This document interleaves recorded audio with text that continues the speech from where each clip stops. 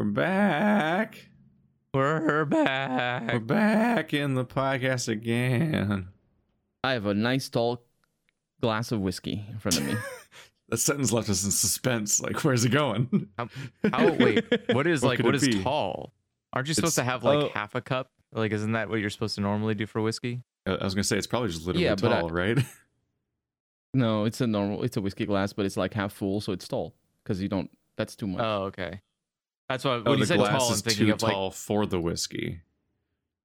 No, it's a normal whiskey glass. It's filled more than I usually do because I just felt like it today, and it's podcast time. Let's do it.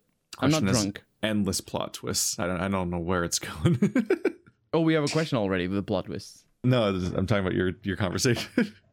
Oh, it's not a question. I just said it. It's fine. I said dumb it's bullshit. information. I'm tired. It's lore. It's lore. Tired It's of what? Dialogue choices lore. I'm just a tired person. What a life to live. I'm so tired, just generally. Yeah. That's just my default state is tired. I'm tired. So very, very tired. So tired. Just don't- exactly.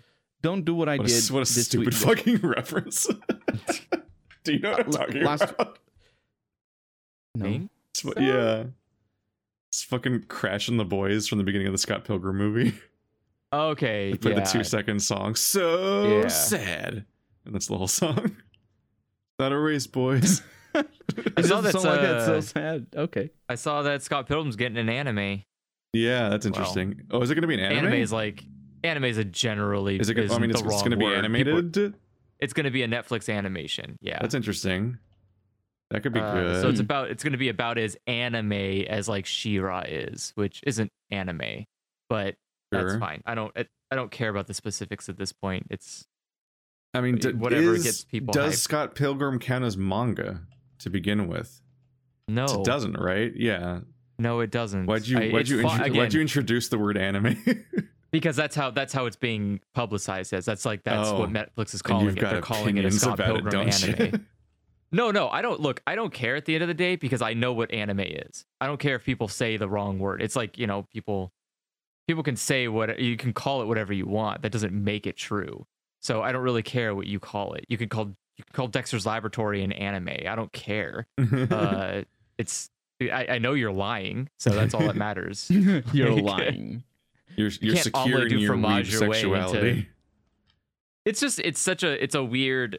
I think there's just such a weird contention between like anime is Japanese animation, like it's short for animation, but it's only short for animation in Japan.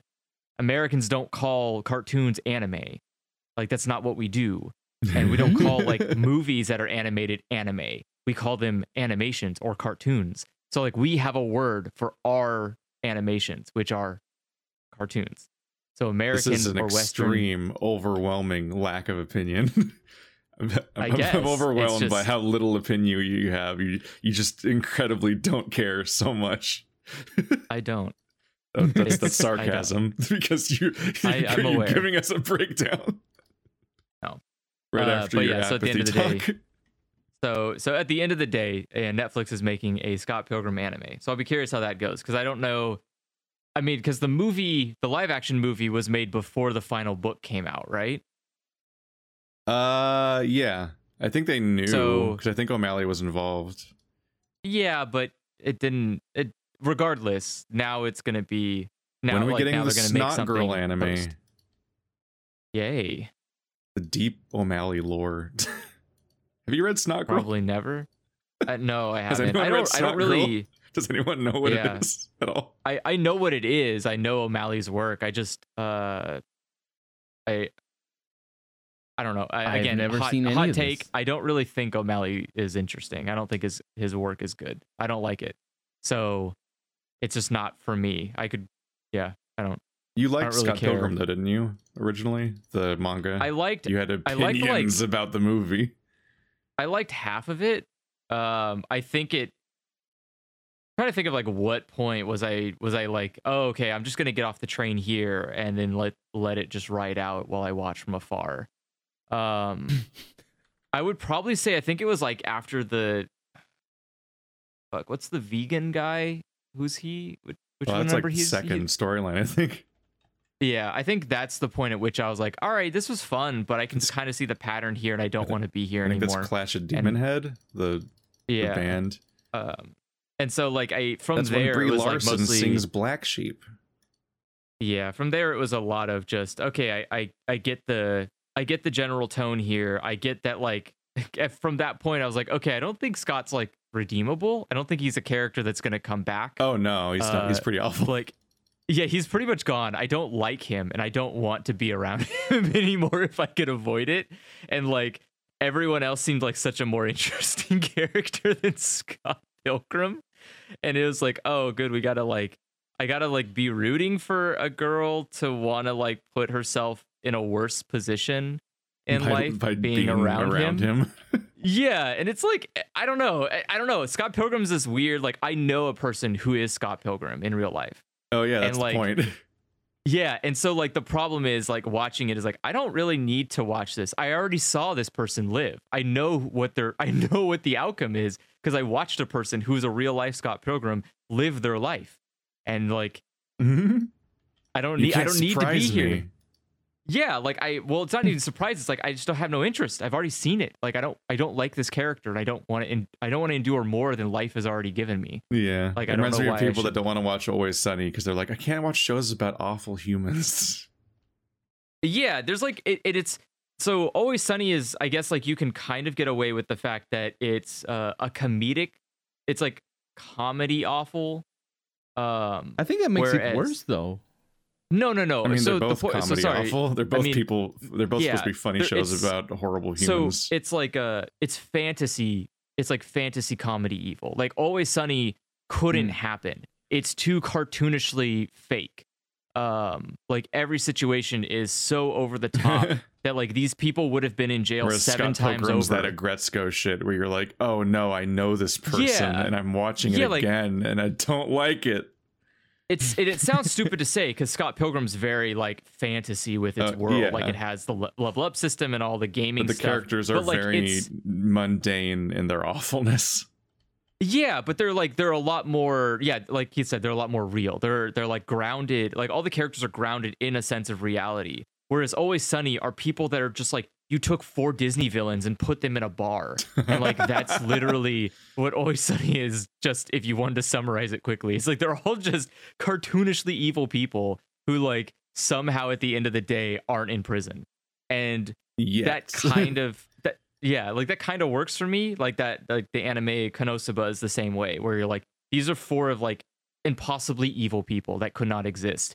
And like somehow they are just A-okay. Like, and that's the comedy. The comedy is like, oh God, how are these people gonna like basically somehow devastate their universe without being punished for it? Like you're just watching for that. But I don't know. Yeah. So Scott Pilgrim's never been it's never been something I've been interested in. So I'm very like apathetic towards the creation of more media for it. It's like, cool, I guess people really like it or something. Good for them. They'll probably be happy about it. Is it a very old show, Scott Pilgrim? Scott Pilgrim? I mean, not the show. I think the movie came out in like 2007 and the series was still concluding its 6-volume run at the time. Yeah. It definitely wasn't around when I was a kid. It looks like something that could be. It should have been. Oh, when you were a kid. No. Oh, yeah. It's not very old at all, no. Yeah, 2004. There you go. Yeah. That's the publication date. 2004 to 2010.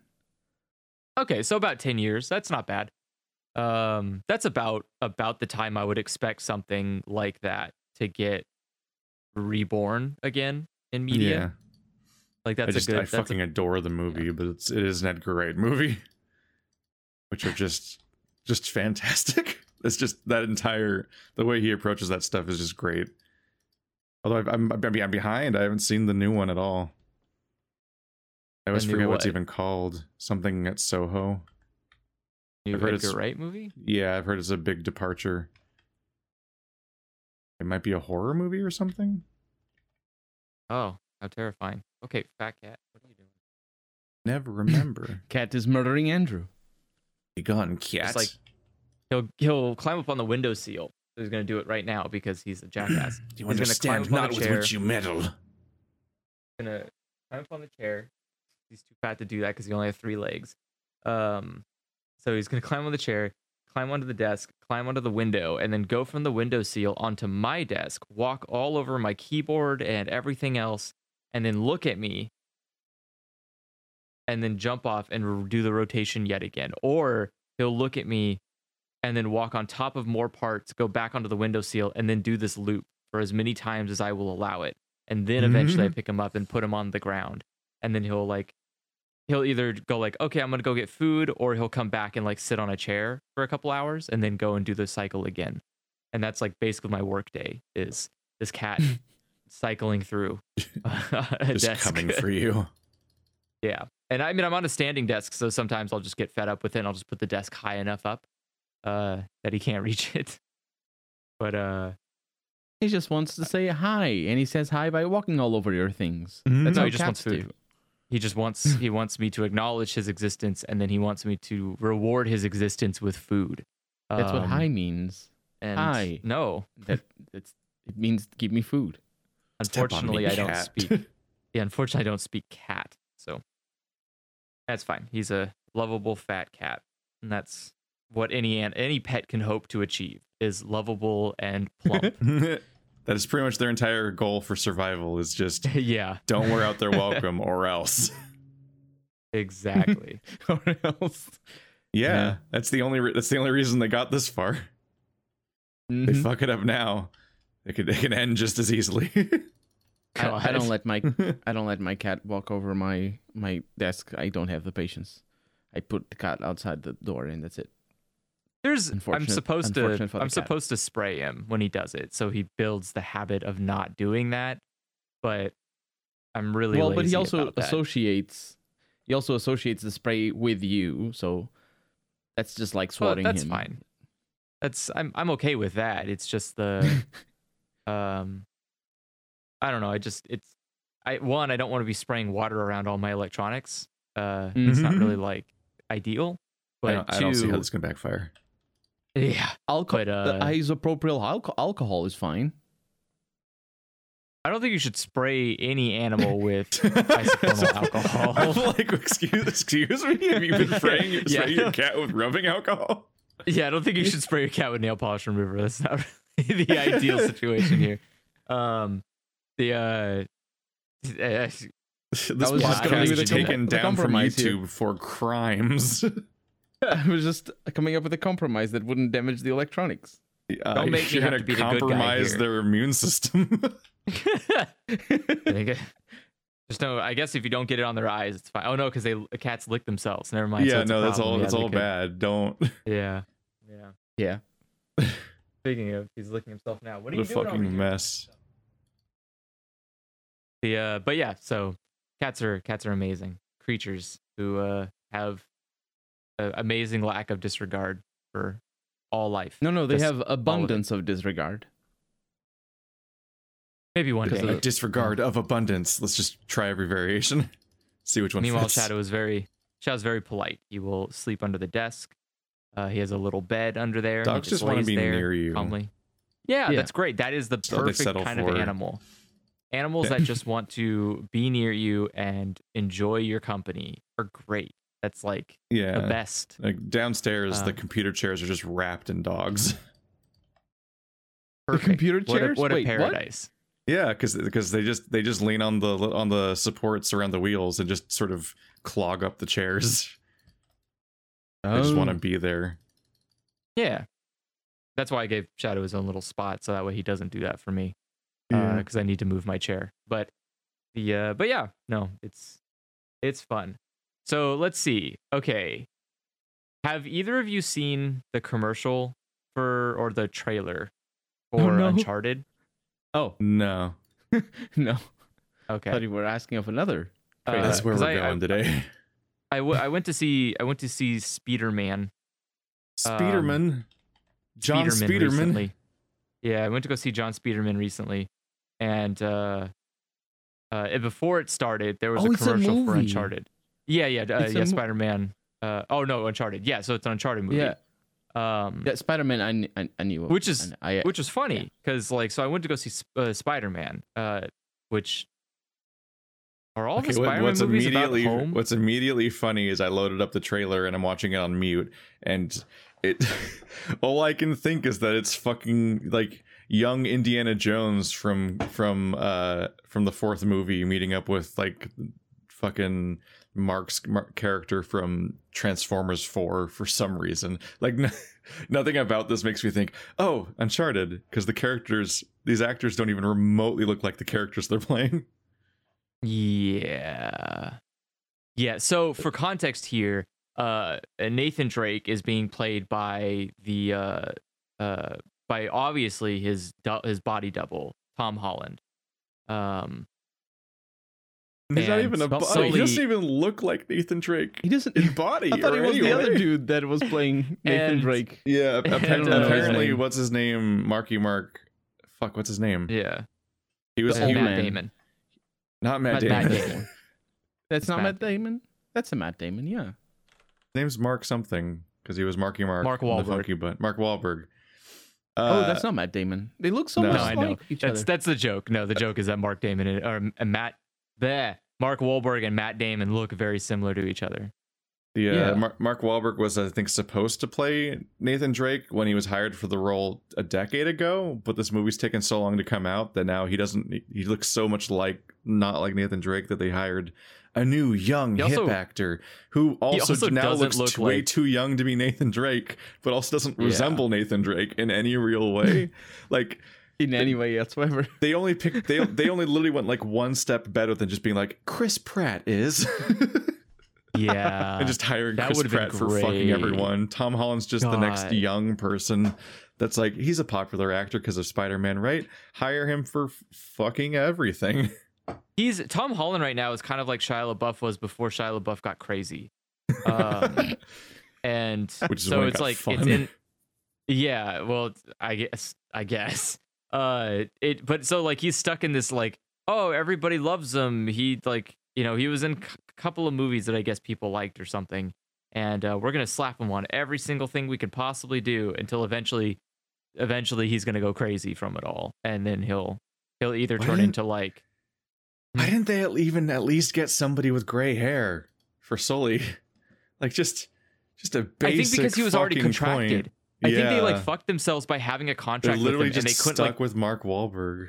And Mark Wahlberg, God, what a name, seems like a person who, one, probably would get dropped a lot if he didn't have an ironclad contract, because I can't imagine he's like a fun person in any sense of the word. And so I imagine like immediately being on set with him is probably like, shit, we made a mistake. We should probably like can him, but our contract says we can't. So we're stuck with him. So I think like he must have had a really good contract to keep him on there. And so they're just like, fine, you have to be like the second most important character in the movie, Scully. And even a Scully doesn't seem like a very good Scully. Sully, I think. But Sully, the funny thing is, I think his brother probably could play a better Nathan than he could. Probably. Donnie Wahlberg could probably play Nathan Drake, at least better than either of these characters here. Like, I'm like, that would be funny. What are these Wahlberg brothers? Choices? Yeah. What if they look very strangely different. What if they made the choices based on their acting chops and be like, oh no, we need to have a good actor, otherwise this game's gonna be bad. Or Mark Wahlberg's never been good in a movie. No, he hasn't. That's what I'm saying. And the closest you've ever gotten was Pain and Gain, where he just played a meathead. It's like, oh, what a stretch. And I don't think Nathan Drake is a tough character to act. He's not. As. Yeah. No. Like it's not. He's it's literally not as just if you like need... like Funhouse Mirror Indiana Jones. But this does smack of. Keith isn't wrong. You could have hired fucking Chris Pratt for the role, and he probably would have nailed it just fine. Like, it's the only character he knows how to play. Yeah, it's literally just Chris Pratt as a human being, just like an obnoxiously arrogant person. Like Star-Lord is, and I from what I see, I think the Jurassic World character, but I've never watched it. Yes, and like, it is. They're all just that quippy guy that is the protagonist of every video game. It's the kind of guy that like it's the kind of guy that like incels think that they are, but they're actually not. I have the personality of Nathan Drake. If only if I had 1 more centimeter of chin bone, I'd be irresistible. It's like it's the kind of like chin. It's the kind of personality type where you think that you're really funny because you're being like a piece of shit, but you're actually just being a piece of shit. And it only works in the context of like a fictional character because you're not the one being treated like a piece of shit from this character, so you get to like laugh with them. But when they're like around you, you're like, this isn't fun anymore. Could you stop? Like, being an asshole is a personality, right? Sure. And so like it's funny to me. I thought it was funny because one, I'm seeing Spooderman, and Spooderman is played by Tom. Spiderman is played by Tom Holland. So I'm watching a trailer for Tom Holland while I'm watching a movie with Tom Holland in it. No, we're hitting Marvel saturation, where not only is every movie a Marvel movie, but every other movie is played by Marvel actors. And so you go to a theater for a movie, and then you see another trailer for the same actor again. You're like, Jesus fucking Christ! When is Matthew McConaughey going to be in a film again? Right. Yeah, I feel like I'm crazy because all the actors I see on movies I watch, I'm like, isn't that guy like a Marvel character? And so that was like, I saw an ad, or I saw like not an ad. I guess it was an ad technically, but I saw a news article about how like, oh man, Disney's doing great in the box office. Like, isn't Disney the only people in the box office? Like, what kind of metric is that? They're like trying to reach their way back to the old studio system where just one company owned everything from fucking farm to factory. I imagine, but it was. I just thought it was a funny article to post at all, where you're like, wow, Disney's doing great in the box office. Like, what the fuck other movies are there? Have you been to a theater? Like, it's pretty much them. Like, that's it. Seriously, tell me where they are. I missed them. Yeah, right. Even like, what is it? And so watching this Uncharted movie, first of all, it was fun because I knew what the trailer was. I had seen the Uncharted trailer prior to that trailer happening. But I was with my girlfriend, so I was like looking at her, and I was like, okay, I know when it's gonna like do the reveal about this. And so I looked at her, I was like, what movie do you think this is? She's like, I don't know, like Indiana Jones. I was like, that's Uncharted. She's like, what? It's like Uncharted. She's like, oh no. It's like, it's not what people would imagine to be Uncharted. They're pretty directly related, obviously, but it's also you see that and you're like, oh, it's going to be young Indiana Jones because that's what they set up with the last movie, is they wanted to bring the franchise back without sad old man who doesn't want to be in anything anymore. Leave him alone. Good for him. The last Indiana Jones movie? Like, poor guy. Stop hassling Harris. It's fine. Just let him retire and be sad old man. Stop harassing him. Yeah, stop harassing him. Best jokes. Yeah.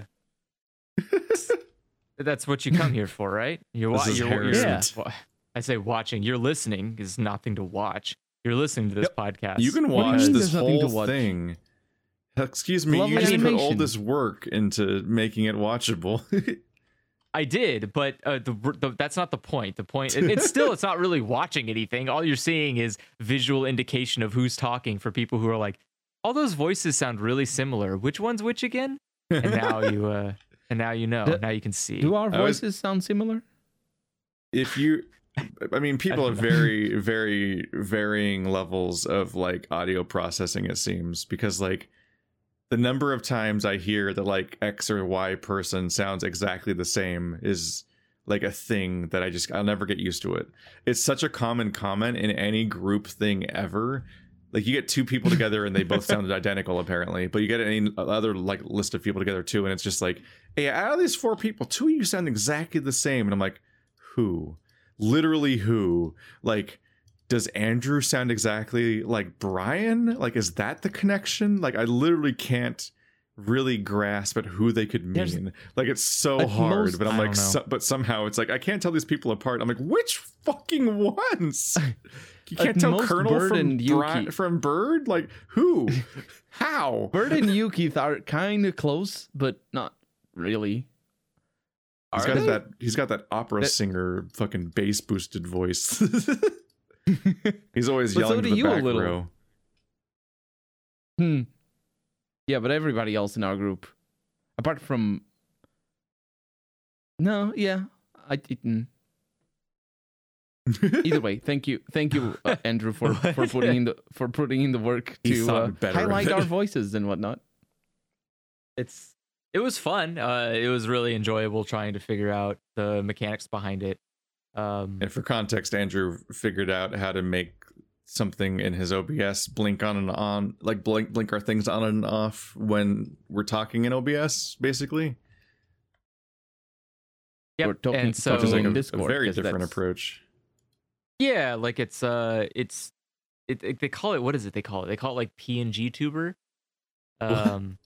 Is what the Is it a plugin? phrasing is for this. Yeah, no, it's not a plugin. You have to. It's just coding. So you're using browser source, and then you just set like an HTML tag, and then there is a third party application that will give you basically you through Discord grab the ID of somebody. You grab the ID of a chat room. So like our voice channel is called Podcast, and so no one else shows up into here except for people doing the podcast, and so I just have to grab the ID for that, and then the ID for each participants in the podcast from Discord.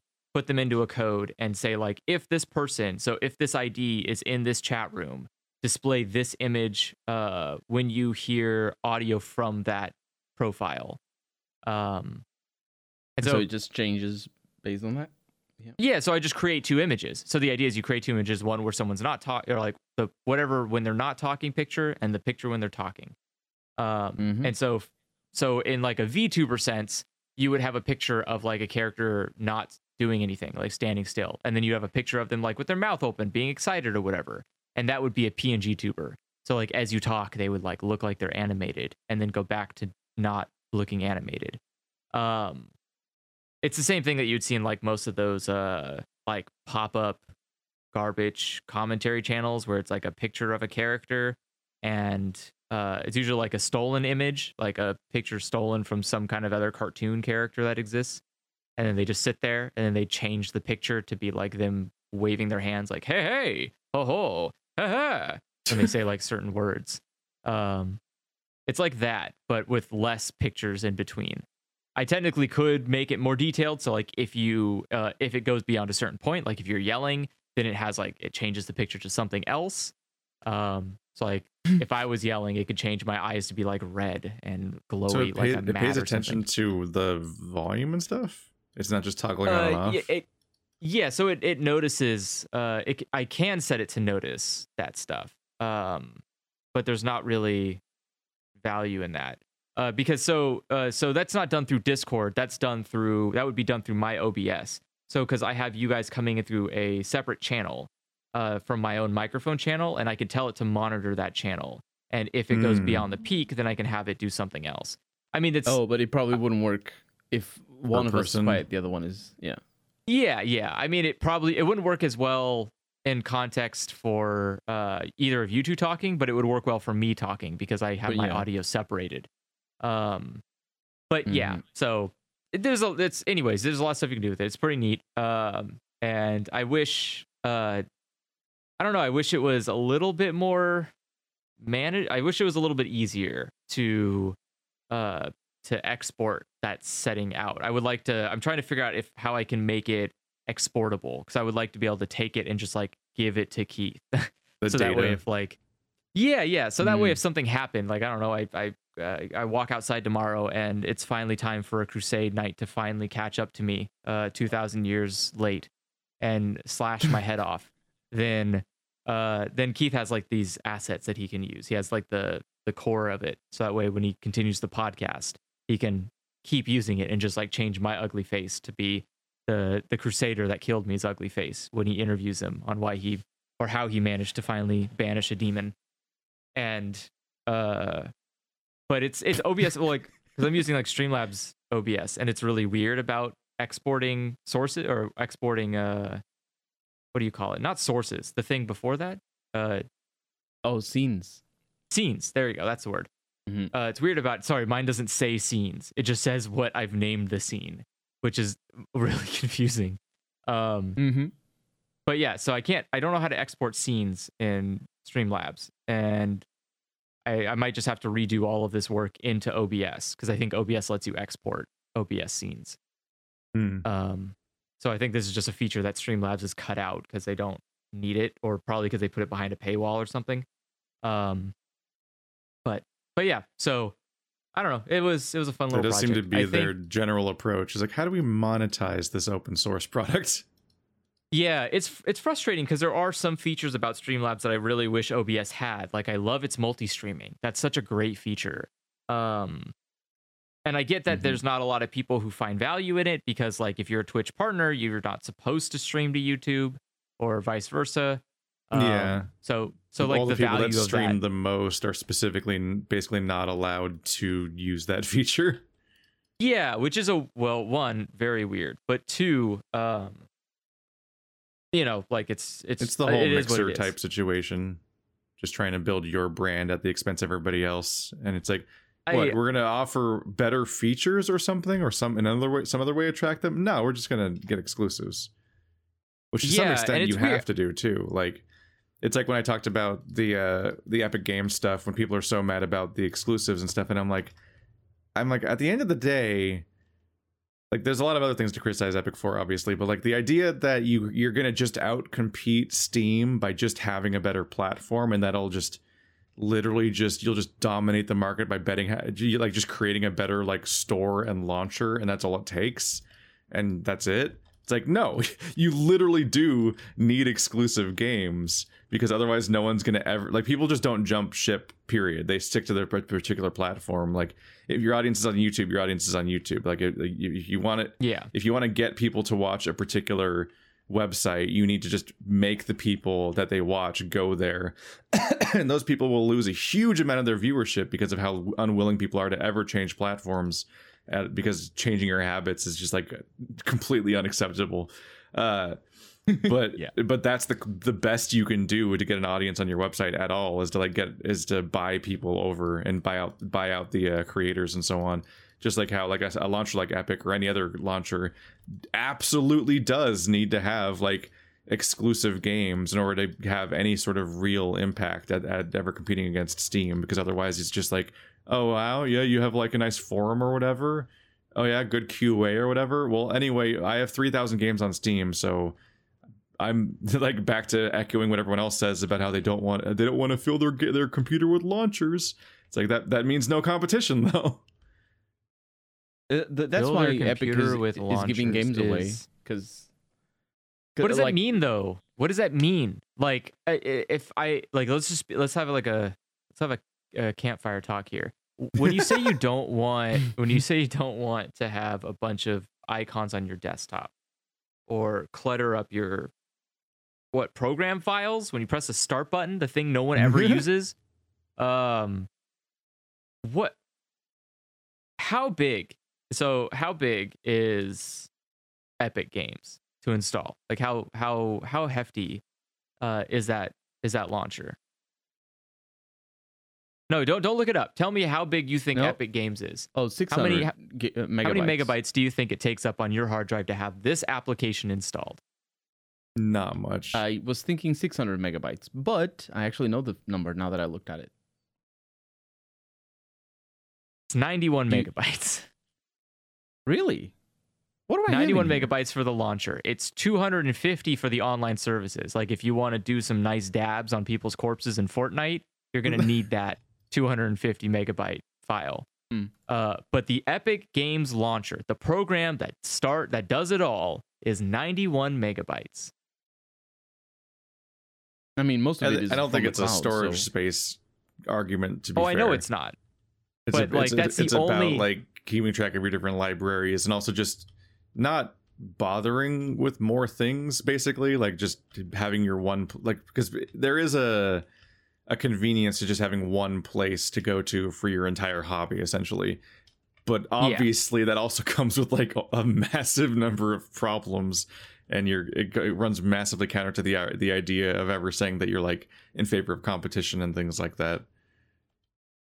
It just was such a weird thing to me. It's also like people who say they don't want multiple accounts, like they don't want to have more than one account because it's hard to keep track of or something. And it's like, well, what? I don't get that. Like, one, password management software are free. Like, most of them are free. If you want fancy features with them, you have to pay for it, like a VPN or some corny shit you don't need. But like storing your passwords in a thing, absolutely free, very easy to do. And you can keep track of all your accounts that way. So what does it matter at that point? 2, if you don't want to give your email out to a bunch of random web services, fine, create a free email account that just hemorrhages or just eats all of those emails for you. I don't know, it's just like, it's such a weird, I'm trying to think of like, how do you justify wanting a better platform? Like, you think Steam sucks, which it does. Steam is a shitty platform. You want to do games, and it seems to just like struggle to do most things that you want it to do. Because it can't decide if it's going to be big picture mode or if it's going to be actually used by human beings. And it's like, I don't know. Anyways, seems weird. And people have been complaining about Steam for so long, and a competition comes along, and it like, barrels through the door a little bit more abrasively than you would like, but it comes in nonetheless. And people just immediately are like, no, I'm not gonna even attempt to interact with you. How dare you? It's like, well, would you so you think Steam's gonna change when it has no incentive to? Like, man, I sure need to get on changing my library, because otherwise we're still going to have the most user base of all PC platforms. Like, what the fuck? I think it's some of it is definitely PC gamers being way less above the console wars than they like to tell themselves they are. Because the moment they have a chance for a similar platform war, it's all about brand loyalty and so on. And it's like, this developer is dead to me because they put out their game on Epic because Epic paid them a lot of money and so on. It's like, oh yeah, man, the developer you supposedly want to support and want to do well accepted a large amount of money to do a particular thing, almost like that's a necessity in this industry to survive. Like, what were you hoping for? Yeah, I get, like, y'all cheer when YouTubers get brand deals. And that's do they basically worse. Yeah. Oh yeah, no, that fucking flipped at some point. I don't know when it happened. I was always like terrified of the idea of getting sponsorships, and I still like don't like the whole thing. Still makes me uncomfortable in a lot of ways. But like, boy, has the consensus just completely changed. Like, no one gives a shit. It's now in like the realm of like, yeah, you're getting what you deserve or whatever. Like, you should be making that money. Yeah, you go get yours. It's like, you used to be a fucking like class trader if you turned on ads. Which I think you are. I'm not changing my stance on that. Straight up, I lost sleep over turning on ads and getting a Patreon originally because I'm like, oh fuck, they're all gonna turn on me. Like, everyone's gonna hate me. How dare you think that you deserve any money for this? I don't think my channel has ads. I don't think any of my YouTube videos have ads turned on. They did. Maybe they do. Does it still do? I don't know if they do, but they definitely have. Okay. I think you literally signed us up for a contract with a trashy MCN or whatever once upon a time that controlled our channel for like a year and did nothing for us. That's true. I did the same. And you don't do that for not profit-seeking reasons. Well, but to an extent. So there's a difference between I think there's like a level of profitability. Like I think I'm at a point now where I don't live off of YouTube income. That's not where I live off of. The hope is dead. See a need for it. Yeah, and I don't see a need for ads. But if you have a Patreon, which I did, like the channel did have a Patreon. When that was going on, I didn't have the ads because I didn't want the ads on the channel. Because it's weird. I don't know. I think it's weird to have a Patreon and ads. But I also, the Patreon is not enough. Then if it's not enough, it's not enough. That's how it is. I'm not, again, it's like it's like a grandstand that like Sterling can make when they're like, I make all this money on Patreon, so no ads. Yeah. But it's like, no, these two numbers do not add up to like a living for most people. It's a struggle to make them total up to anything. But and so I get that. I have my, obviously like that is what it is. I understand the necessity for it. But like, I will never cross the picket fence for accepting brands in videos that aren't built into the video. Like ads that aren't Google ads. I will not stand for in a video. Don't tell me about your cool mystery box. Don't tell me about your VPNs. fucking stop doing that. That you is hate those that is VPNs. Let me tell you One- about movement watches. dude. Well, Oh, let me no. tell you. That's where I reveal I that- just fucking accepted an ad for this podcast, and I'm just gonna just do it right God. now. And if that's what you need to do to survive, I am fine with that. I will begrudgingly not. I will never take part in it. I will never talk about. Like, I will never read an ad out. I hate that. I do not like.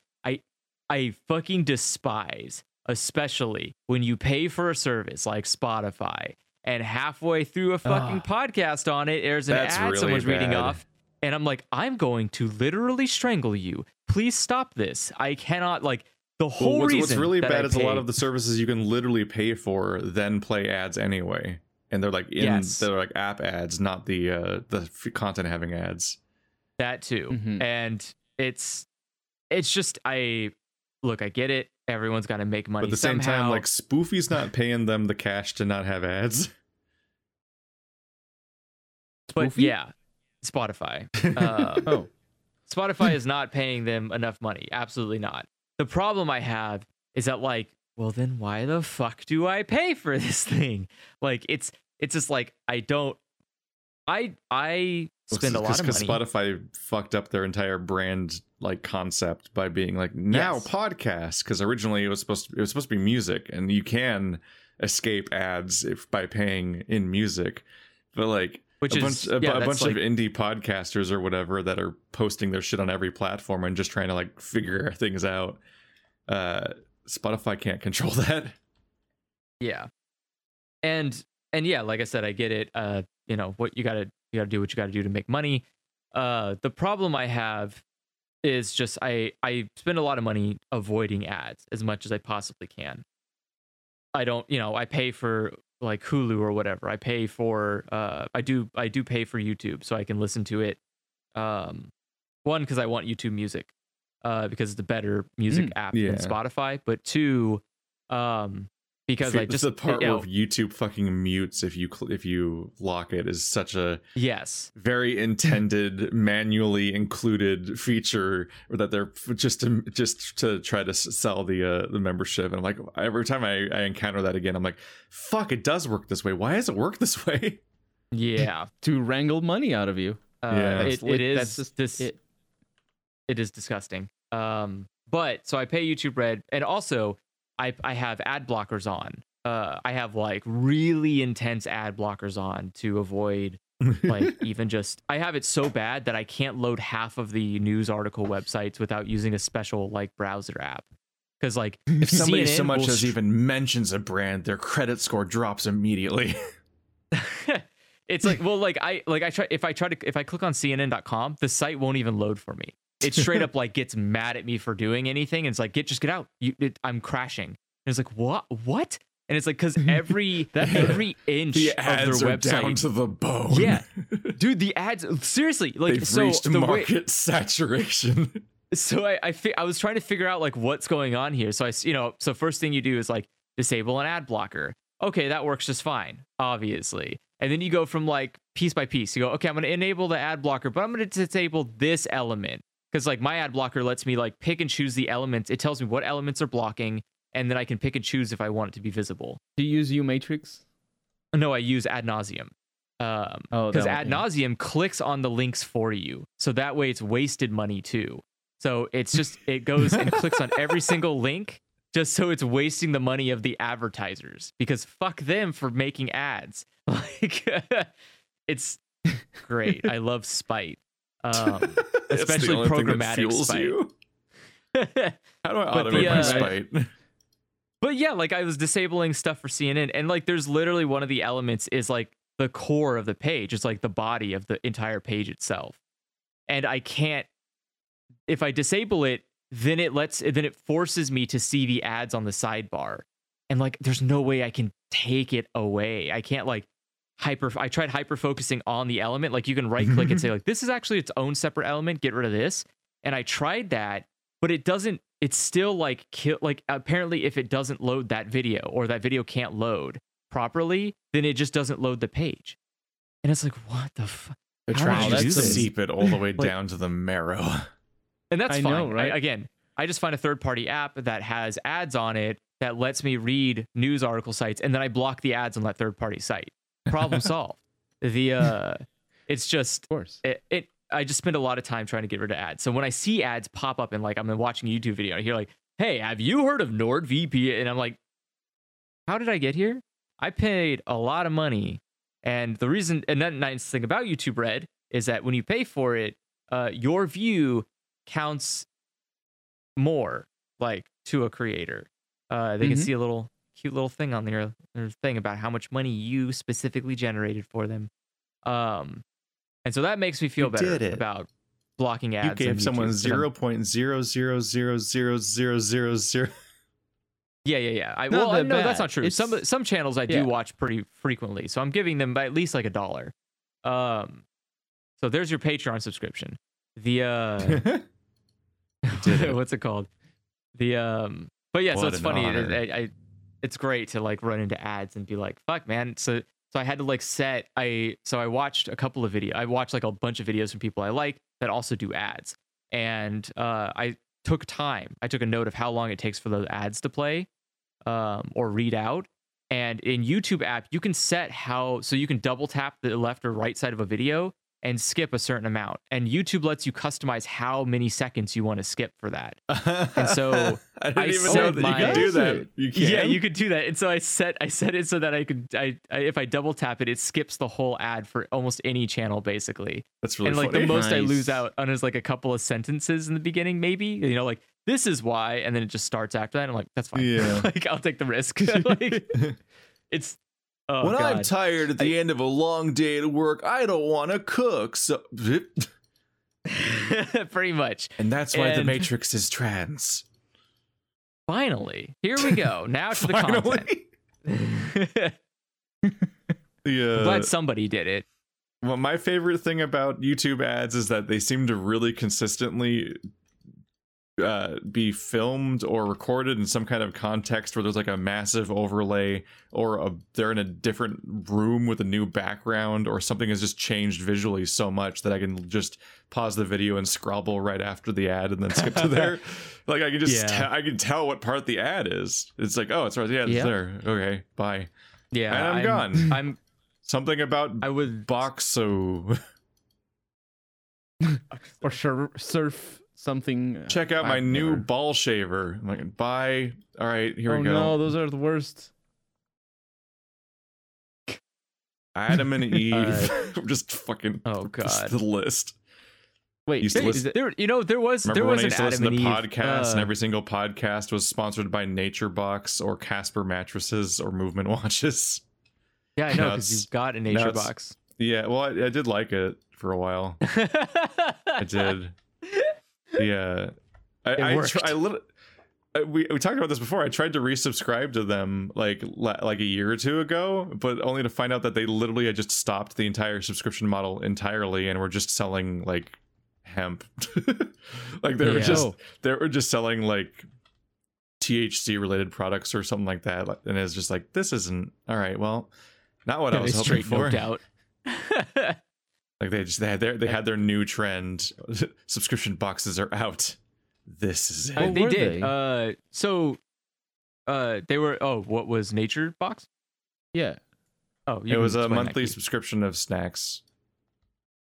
Mm. But there was like the gimmick of it being like, I don't know if it was natural or healthy or both. I'm sure they were just kind of nice. They'd have like a bag of like Mhm. dried fruit, and they'd have like these sesame sticks, like these baked honey sesame sticks that were just nice, and like a bunch of different variations. And you just kind of like, whenever you got stuff in your box, you would rate it, and so that would affect your future boxes. And they would like, because it was kind of supply based, where you kind of got somewhat randomized things, but you would Mhm. say how much you liked different things, and that would change what you were getting each box, so that it wouldn't be as it wouldn't fuck up. And it has to figure out like whether you prefer like sweet or savory as a preference and stuff like that. And it was just like a nice little box of things to go through. It's that overpriced stuff that you get at one of those like farmers markets, basically, which is pretty much where I'd get it now. Like I know of a place where I can get baked. They got baked onion chips, and I'm like, these are fucking great. I love this idea. This is great. It does sound good. Because it's like it's onions that have that are like like they peel and chop the onion, and then they bake it in this way where it has like kind of the consistency and like crunch and softness of like, I don't know, like Cheetos or something. But like, I don't like chips really, but like onion chips, fucking great. Onion anything honestly, but like that's like a specific thing where I'm like, this is a thing I didn't know I would like or even know to expect exist, but it's a great idea and I love it. And then like dried pineapple rings and shit like that. Pretty much. And they're fun those things are a to big have, thing. and they're very computer desk friendly, like stuff to have like on hand without having to like, you can keep it in your office and not leave in the pantry areas and stuff with your roommates where they can vanish. Yeah.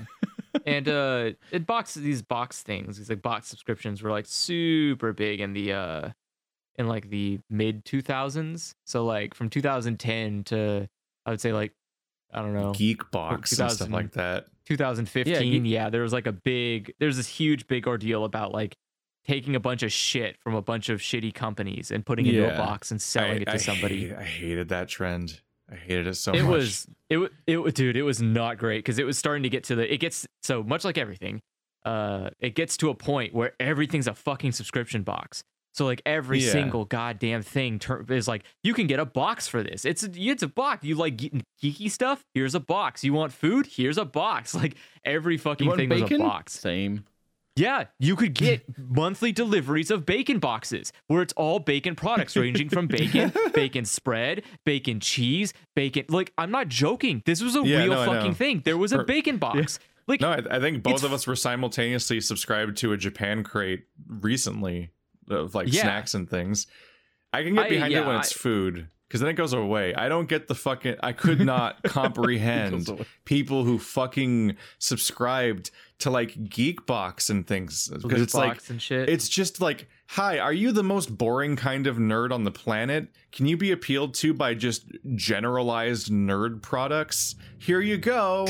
This month it's Star Wars. This month is Spider-Man. This month is Walking Dead. And it's like, isn't the whole point of being a nerd to have like specialized fucking interests and not just be like, yes, I enjoy nerd products. Please deliver them to me directly into my nerd hole. I would like to have a randomized collection of somebody else's interests on my counter. Like, what the fuck? Like for a long on my counter.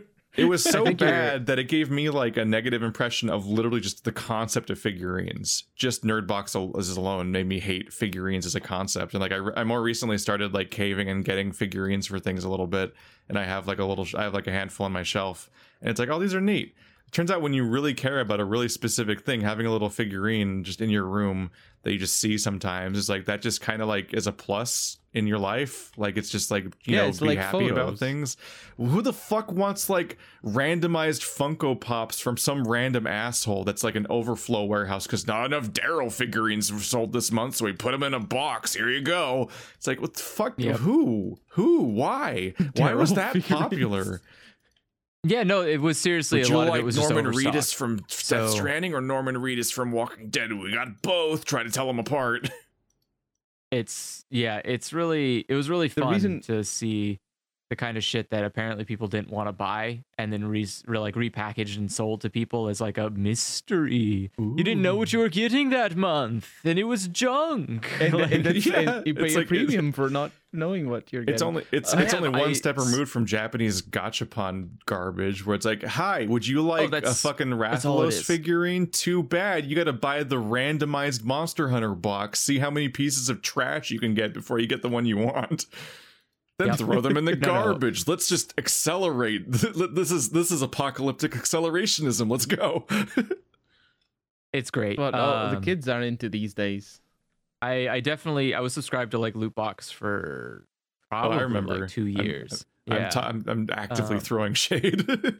Oh no, I know. I still have all the figures. They're still on the shelf. I remember your fucking Walking Dead shit that I knew about, but you didn't. That you had in your house. Yeah. And I'm like, what the fuck? I think I even had like a T-shirt of. Yeah, you had a Negan shirt, and I'm like, you don't even know who that is. Yeah. I subscribed to Curiosity Box, which was I'm currently writing 3 essays about Walking Dead. Like, Yeah, I don't know shit about Kill Walking Dead. me. but you come back a lot again because Walking I'd come Dead. back Get it? stronger.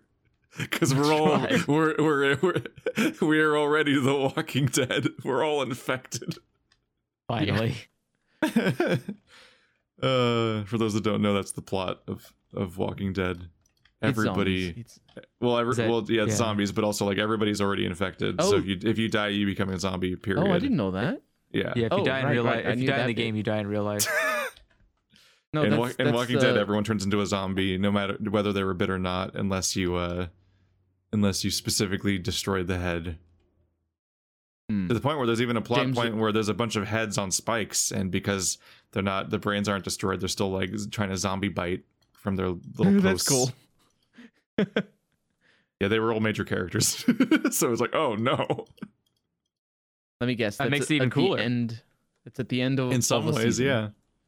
It's the increasing escalation of how to introduce the new big bad.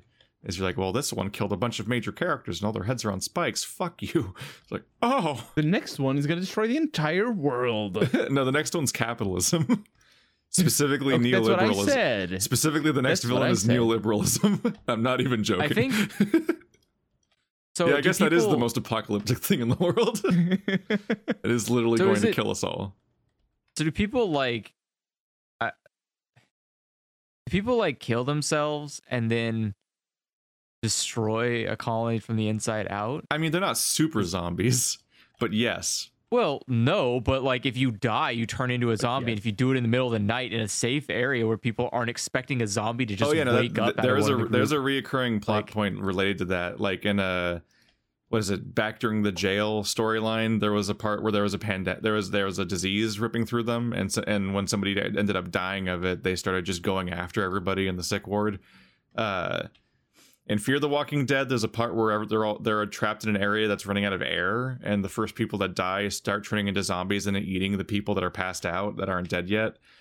There's a recurring thing. And then what's her Okay. name?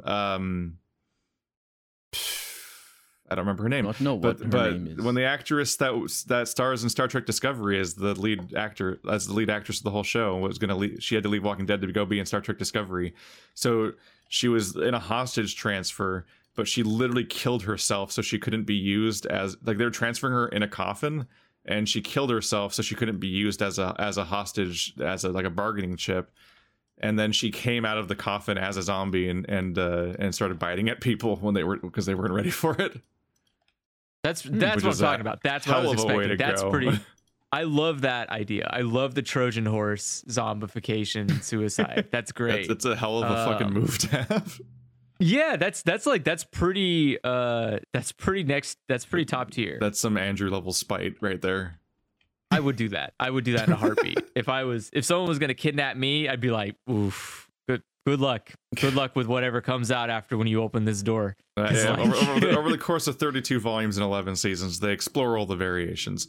There's a That's guy good. that's bitten by a zombie and then he feeds himself to cannibals.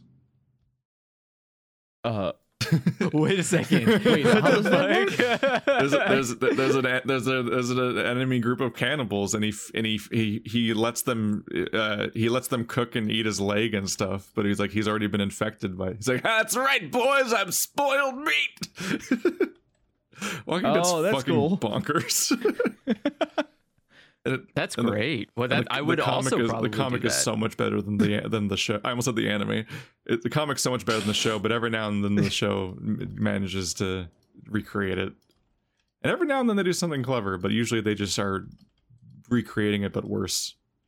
Especially since they try to recreate the same storylines, but they have none of the same characters, because not only do they slightly change certain things here and there, but also like early on in the show, I think the show was made by the guy that made The Wire, and so a bunch of actors from The Wire were on the show, but then they fired the guy that made The Wire, and then all the actors wanted to leave the show. So half the main actors were almost immediately had to be killed off in like season 2 and 3, basically, which is Zone Train Wreck. And then there's just been a recurring thing now where like the show is so old and all the actors keep changing all the time. So like that actress went off to be in Star Trek. The guy that played Heath went off to be in the 24 reboot as the protagonist of that. Rick just wants to fucking they're go home rebooting and see his. 24? No, it already got canceled, I think. Rick just wanted to go home to his family in Australia and stop starring in this show for a decade.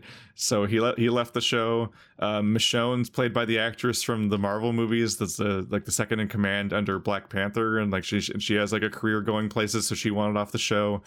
The actress that plays Maggie, she went off to be the lead actress in like some shitty looking crime procedural that looks just made for boomers. I when I Google it, I'm like, is this a parody? They still making these, huh? And so like she was gone abruptly for like a season and a half till suddenly she came back out of nowhere, and just the story is like snapping over the knee of the reality of having to keep actors on a show for this long. It actively breaks the story all the time. It's a train wreck. And it's fun to watch. It's fun to watch how stupid that gets. You say that, and you've said this before. It sounds to me like you're trying to justify it's kind of a sunk cost fallacy. I mean, Zero Escape, right? Like Sonic the Hedgehog. Like I enjoy engaging with bad things and enjoying the bizarreness of how much of a fucking wreck it is, and just getting the story out of the whole thing. Like the sheer chronicle of reasons they've lost actors over the years, to the point where the two main actors and like the fan favorite characters that are also like the people sticking through the whole show, and also are going to be like in a spin-off eventually, are Daryl Dixon, a character they made up that didn't exist in the comics at all, and Carol, the battered housewife character that feeds herself to a zombie on purpose and saying the line like, "Oh, so you do love me," after Rick and Lori refuse to let her into like get into a polyamorous relationship with her. If nobody will love me, then I'm just gonna feed myself to this zombie, and then that's how she dies. And like she's like the most beloved character in the entire show, and she isn't that person even remotely. But like that's who Carol is, if anyone didn't fucking know. Like that's so fucking weird that she's the character she is now in the show, because it actively doesn't make sense, and it's kind of great. And like those are the main characters of the whole thing. One of my favorite developments recently is that they have to do the Commonwealth storyline, and it's really important to the story to have a character who is a lawyer. And the whole point of this part, we're just deep into spoilers at this point. It's too late to even warn people. But like at this point in the narrative, this is supposed to be the part where Michonne is tempted to return to the old life and be like, "Oh, see, isn't the old world good? Don't you want it back?" And it's like, here's this place where you can be a lawyer again instead of a zombie slayer. You can finally hang up that big katana you've been using. And oh my God, the members of your family, I think it's her children, are like, they're alive. They've been alive this whole time, and they've been living here. Don't you want to just go back to the old days? And she's supposed to be like really seductive to like want to go and give in to like how this place works, and like accept all of the faults of the old world in a desperate attempt to like recreate it. And that's supposed to be like the whole point. But Michonne left the show in like a horrible story-breaking way. Like Rick is presumed dead by everybody. The two of them had a daughter together, and the half daughter, because there's the daughter that Rick had with Lori. So Rick has two kids, but he's excused and that he's supposedly dead, even though he's not, because he's going to be in movies and shit. And I don't know how they're going to explain that. It's going to be bad. Yeah. But Michonne just up and leaves. Like I think she hears vague information that somebody she cares about might be out there somewhere, and she has to go find them. And it's like, ma'am, you are a single mother who has two children that are very young in the zombie apocalypse, and you're just gonna get up and leave? It's like they had no choice. They have to figure out how to get rid of Michonne, but also like they keep hedging their bets with all their most important characters like Maggie and Rick and Michonne by never killing them when they leave the show. They always like, oh, they're off somewhere else now. Maybe they'll come back. And it paid off with Maggie because she did come back because her show got canceled. But like, it's a horrible way to set the story, because it means that you break the characters by having them, in Michonne's case especially, just willingly leave. Although Maggie's was pretty bad too. She was like, I'm pretty sure she was literally pregnant or had a toddler and just left into the apocalypse alone. And I'm like, excuse me? She did what? But like Michonne just fucking takes off and she's just gone, and it's like, so like they had to do so just because she, like first of all, because Carl's dead and Rick is presumed dead, the show had to do a multi-year time skip just to age up Judith, their daughter, just so she could be a character with agency and lines and stuff, so that they're still like as a Grimes legacy at the core of the show. Otherwise, like like the story breaks a bit. But also they what is it? They had to like suddenly like retcon like Yumiko, a random character, to be a lawyer all of a sudden. So like it's one of the most fascinating things about the weird train wreck of Walking Dead is that you'll get to these storylines where they just recreate the old storyline, even though none of the same people are there. So like they're meeting with the Commonwealth and they're interfacing with their society in a way similar to what happened in the comics, but the entire group of people in the group are people who, like, most of them are people who just literally weren't alive at that point in the comics. They'd already died, and those that hadn't already died are replaced by like people who just like aren't acting as themselves. Like Yumiko is just suddenly a lawyer because she just has to do literally Michonne's entire storyline in her place, because that's how they adapt the thing. So it's like, and like that's not new. That has been literally every season of the entire show is like, we're gonna try to recreate the old storyline, but not the same people didn't do the same thing. So either we're gonna break the story by having the same person do the same thing despite all the context being different now, or we're gonna just have like somebody else do it. Just be like, fuck it, like we just got to make this work at some point. Like this happened like as early as like season 3, where like they had this bizarreness where like Michonne really spitefully hunted down the governor's daughter and killed her. She was already a zombie, but like specifically like the governor was keeping her makes it more spiteful. Well, yeah, the governor was keeping his zombified daughter locked up in his office, like not letting go, that whole thing. And Michonne like came in and murdered her, and that sparks like a whole war.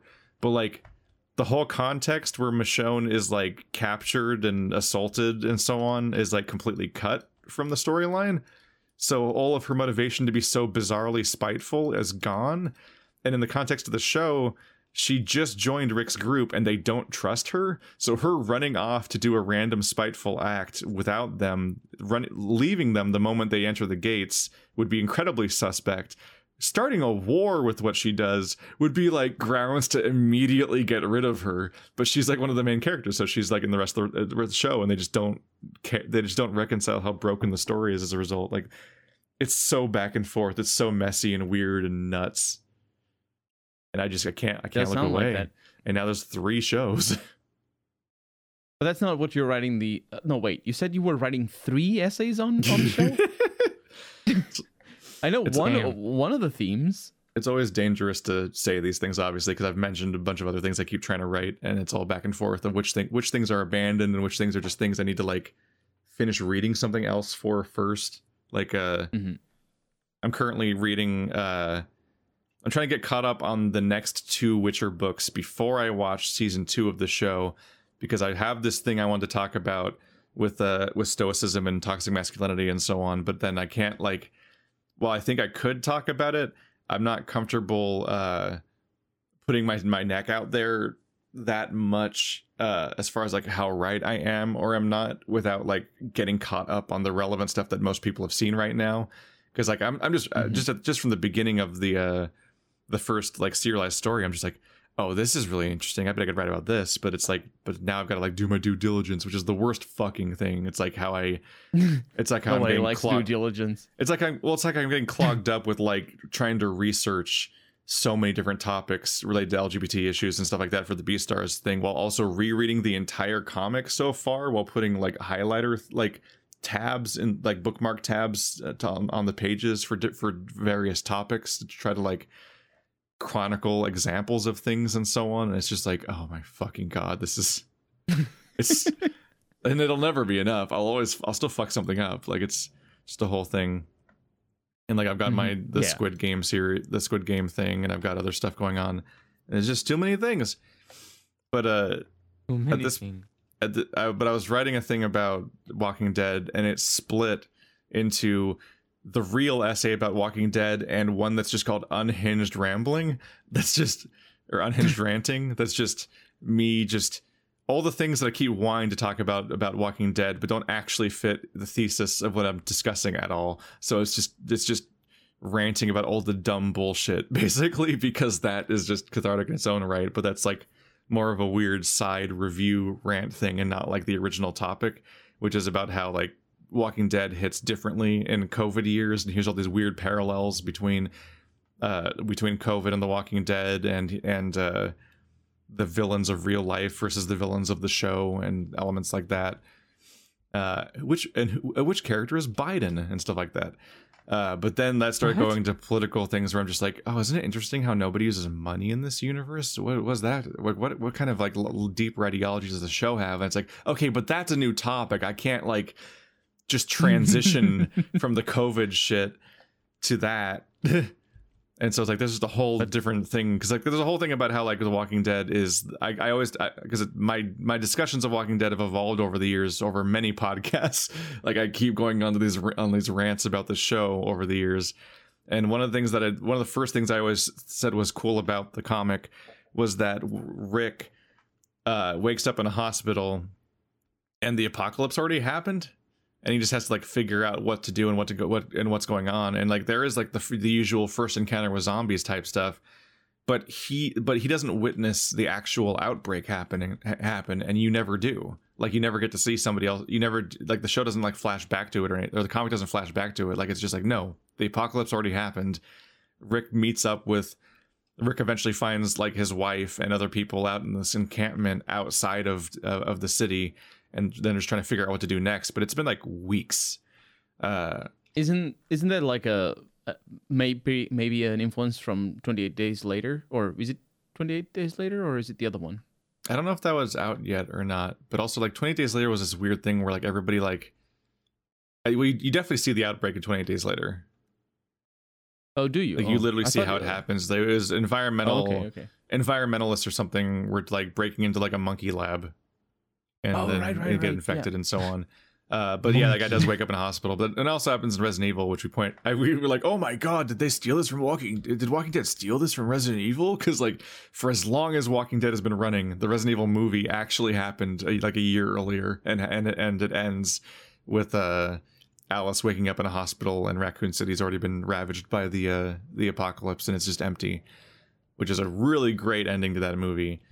But specifically, it's not just that he misses the apocalypse in a similar way to like how no one really remembers exactly when COVID started. Like one of the startling. Why do you say that? Well, because like the moment where you specifically like. There's no 9/11 moment where like, where were you when? It's like, no, like there's a weird creeping dread in the background, and you mostly ignored it at the beginning because you didn't think it wasn't clear that it was even going to be like a wider problem, to the point where like one of the biggest things that's like farcical about its name, not farcical, but like a thing to remember all the time, to remind yourself of, is it's called COVID-19 because it's from 2019.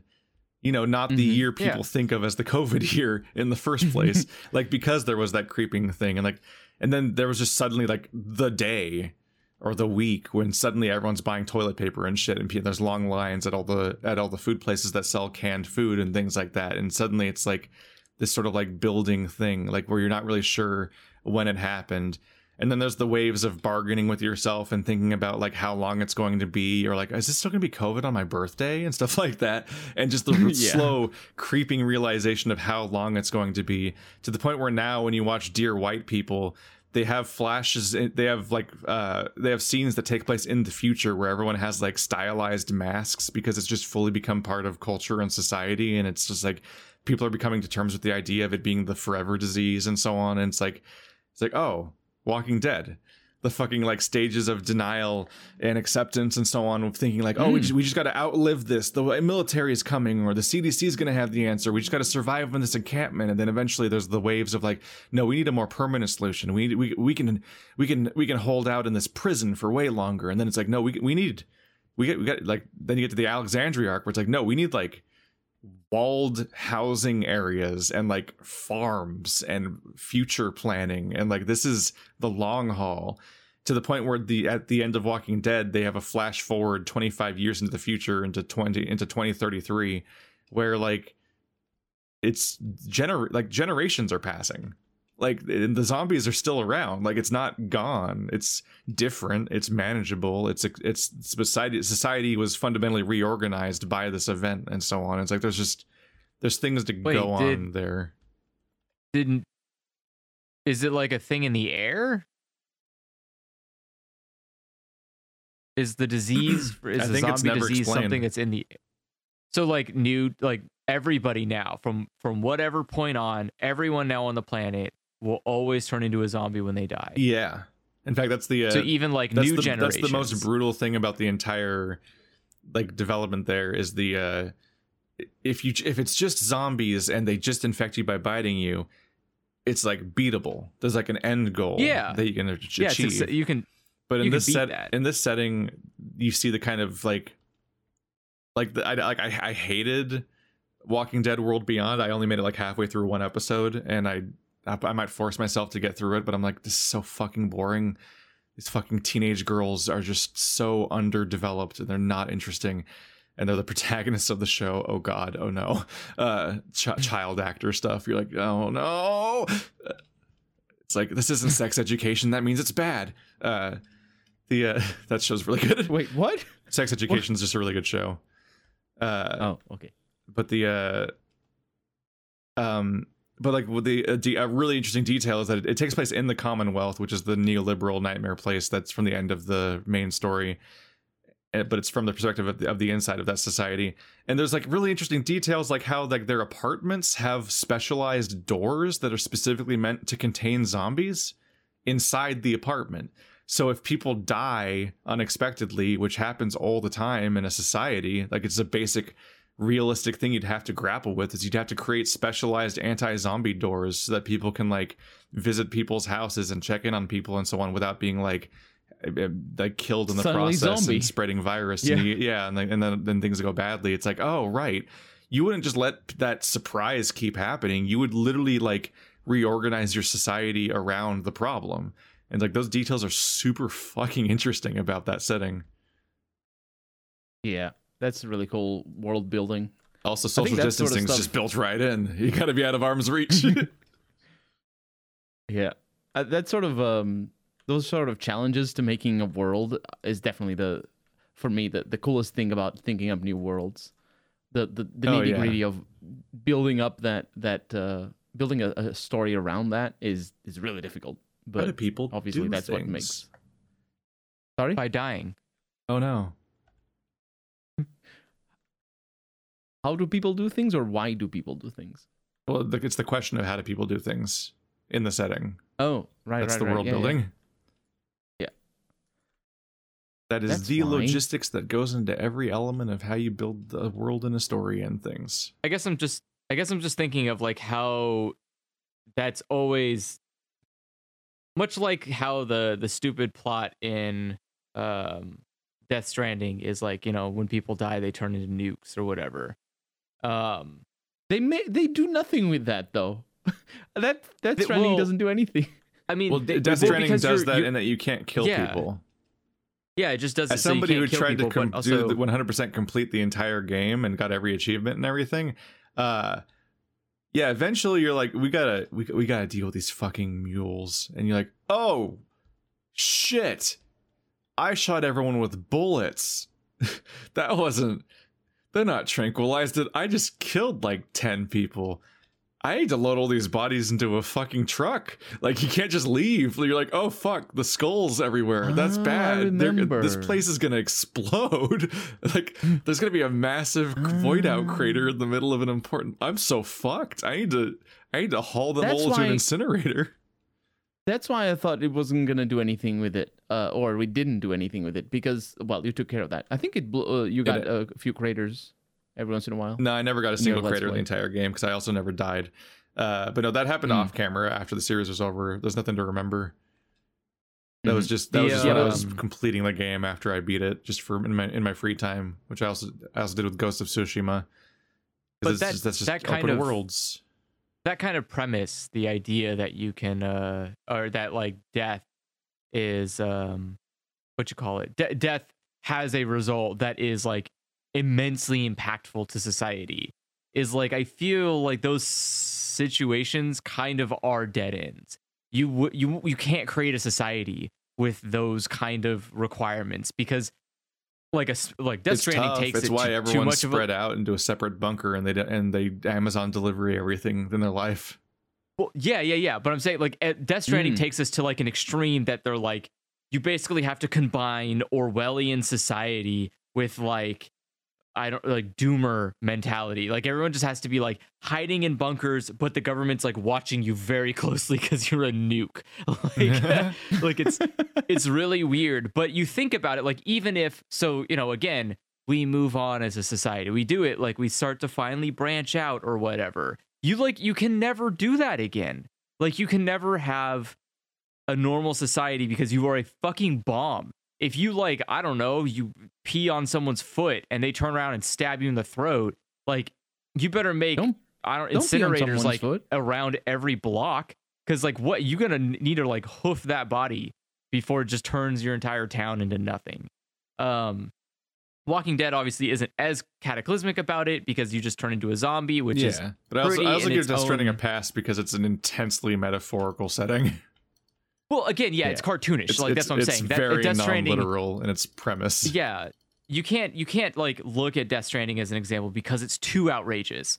But the like seriously, it is ridiculous that the United States even exists in that game. Yeah. Like the idea that like 50 million nuclear bombs go off on the United States, and like it still has a lot of land mass. Don't lie to me, Chief. Like not only would like the Yosemite volcano have gone off like 7 times already, but like it's just Is it it's really not, that prickly? The Yosemite volcano? if you launched like fucking 100 nukes in it, yeah, I bet it would go off. Like, Who's going to die to the Yosemite volcano to launch 100 nukes in there? Trying to I'm remember that saying that if- setting now. Wasn't there lore that like Timefall shrank the United States? Like it's smaller now or Oh, no. something? I think there's like some Probably. really weird shit going on So in they- that story. So they can explain the fact that the world is not real size. In no, the they game? can explain Yeah. the fact that you like travel between one into the other, and it doesn't take I you know, like I 2 know. years. Yeah, that's what he was saying. Oh, They don't need sorry. to. They don't need to explain that. We've been playing Elder Scrolls since forever. We know that video games are weird. It's I just thought it was But, like, so implied again- that off camera you covered a lot of ground between the zones. but Yeah. I guess not. that's it. The entire United States is Um, those 3 maps. The what's it called? So There's that very few you have people to in the United you States. can't like take those into account because they're too extreme. They can't happen. But like Walking Dead is like it's semi plausible. Like imagine, like you could take The COVID worst as an kind example. of plausible. Yeah, you imagine that like once someone gets infected, they have to be quarantined, and like that's a lot of work to do, especially since people aren't like proactive about their own failure. Like no one's gonna be going out of their way to be like, oh, I've got COVID, I want to go sit in a airtight room where no one's allowed to hang out or see with me, and I just get treated like some kind of outcast. Sounds like fun, guys. Like Why don't they no do one- that? They should do that. That sounds like a thing that people should do. Look, we can't even get people to agree not to cut in line for things that are free. Like I don't think there's hope in this. I don't think the species has no hope. But the point is that in that kind of environment, I imagine it's very difficult for a society to function because like if you die in your sleep and You die just for real. you like wake up dead as a zombie and you like, I don't know, like say you eat your partner that's laying next to you or whatever, and they turn into a zombie. And now you got 2 zombies. Like someone's got to notice that. Like how many people potentially die before it's noticed that there are zombies hanging out in your neighborhood kind of deal. Like how long, if there was if that could happen here, how long would it take before I noticed that there were zombies in my neighborhood? Like would I have to Zombies wait ate until my I went to neighbors, but literally. Yeah. Would I need to wait until like I went to my car and then I'd be like, oh, that's a lot of people hanging around my front door. Maybe I should see With what their they arms want. Or outstretched. yeah, or do I or is it like a subtle thing? Like I'll hear about it on the news and be like, oh man, that's crazy. I can't believe someone turned into a zombie. Like what would the impact be of that? Because it seems like you could never make a society that's even remotely as efficient as our own currently. Like I don't know how. Well, it depends on what it has to be efficient at doing. Like everyone's got to work from home first of all. Like there's no way you guys are like hanging out with each other. What if you have a heart attack? Are there police at every corner ready to like take out zombies in the event somebody topples over? Like no police. If there's if police what are you kills more do? People, dude, if a zombie imagine you're buying a cup of noodles at your fucking convenience store and the guy behind the cash register like falls over having a heart attack. He dies. He wakes up into a zombie. What do you just have guns on you all the time? No, you're gonna be like, well, fuck. Now I got a zombie.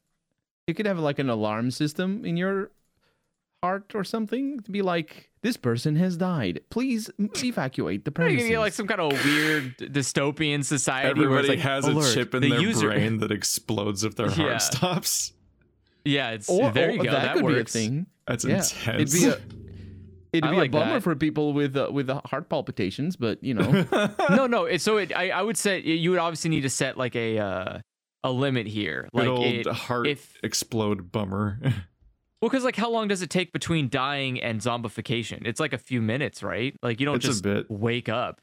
You don't just like die and it's like, hey guys. It's like, oh shit, that was quick. Okay, so there's some leeway then. It's whatever amount of time makes the scene better. Okay, so that's perfect. So so you could set remove all cameras.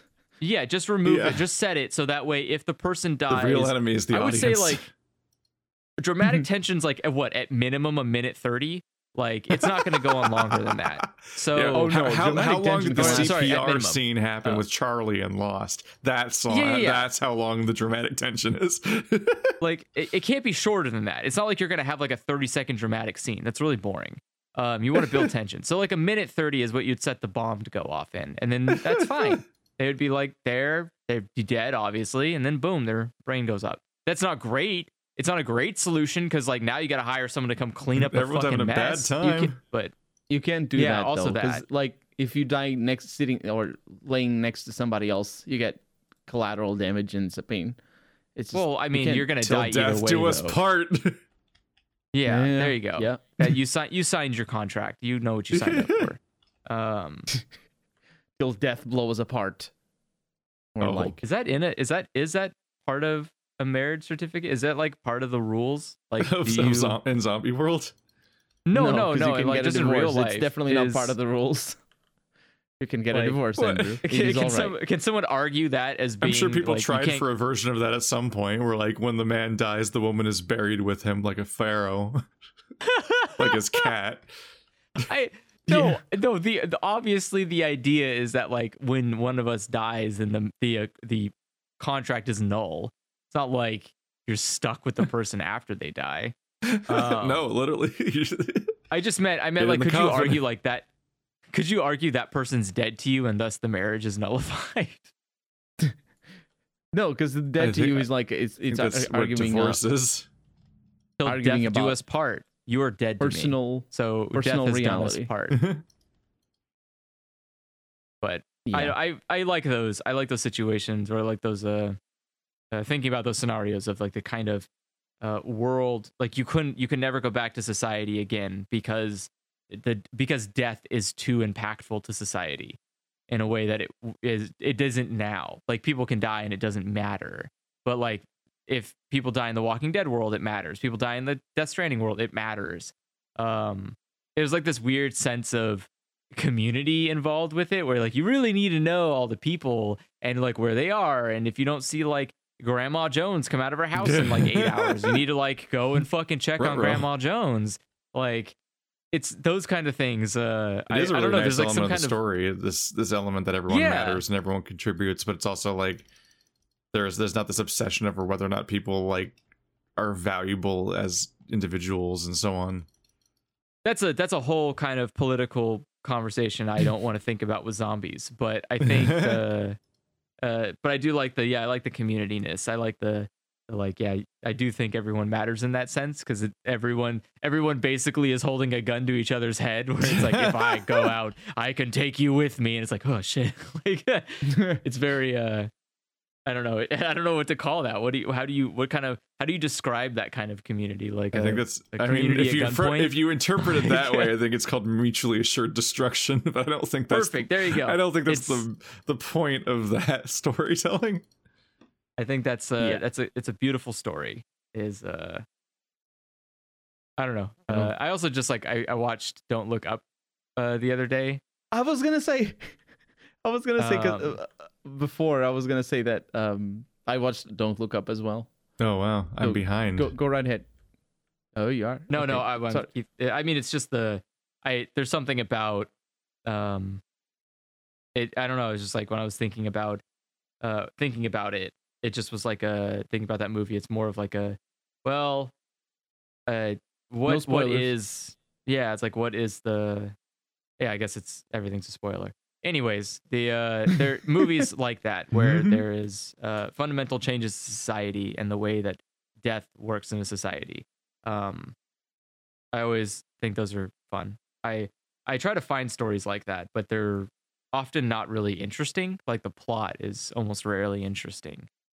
But I think that's me because I don't care much about human drama.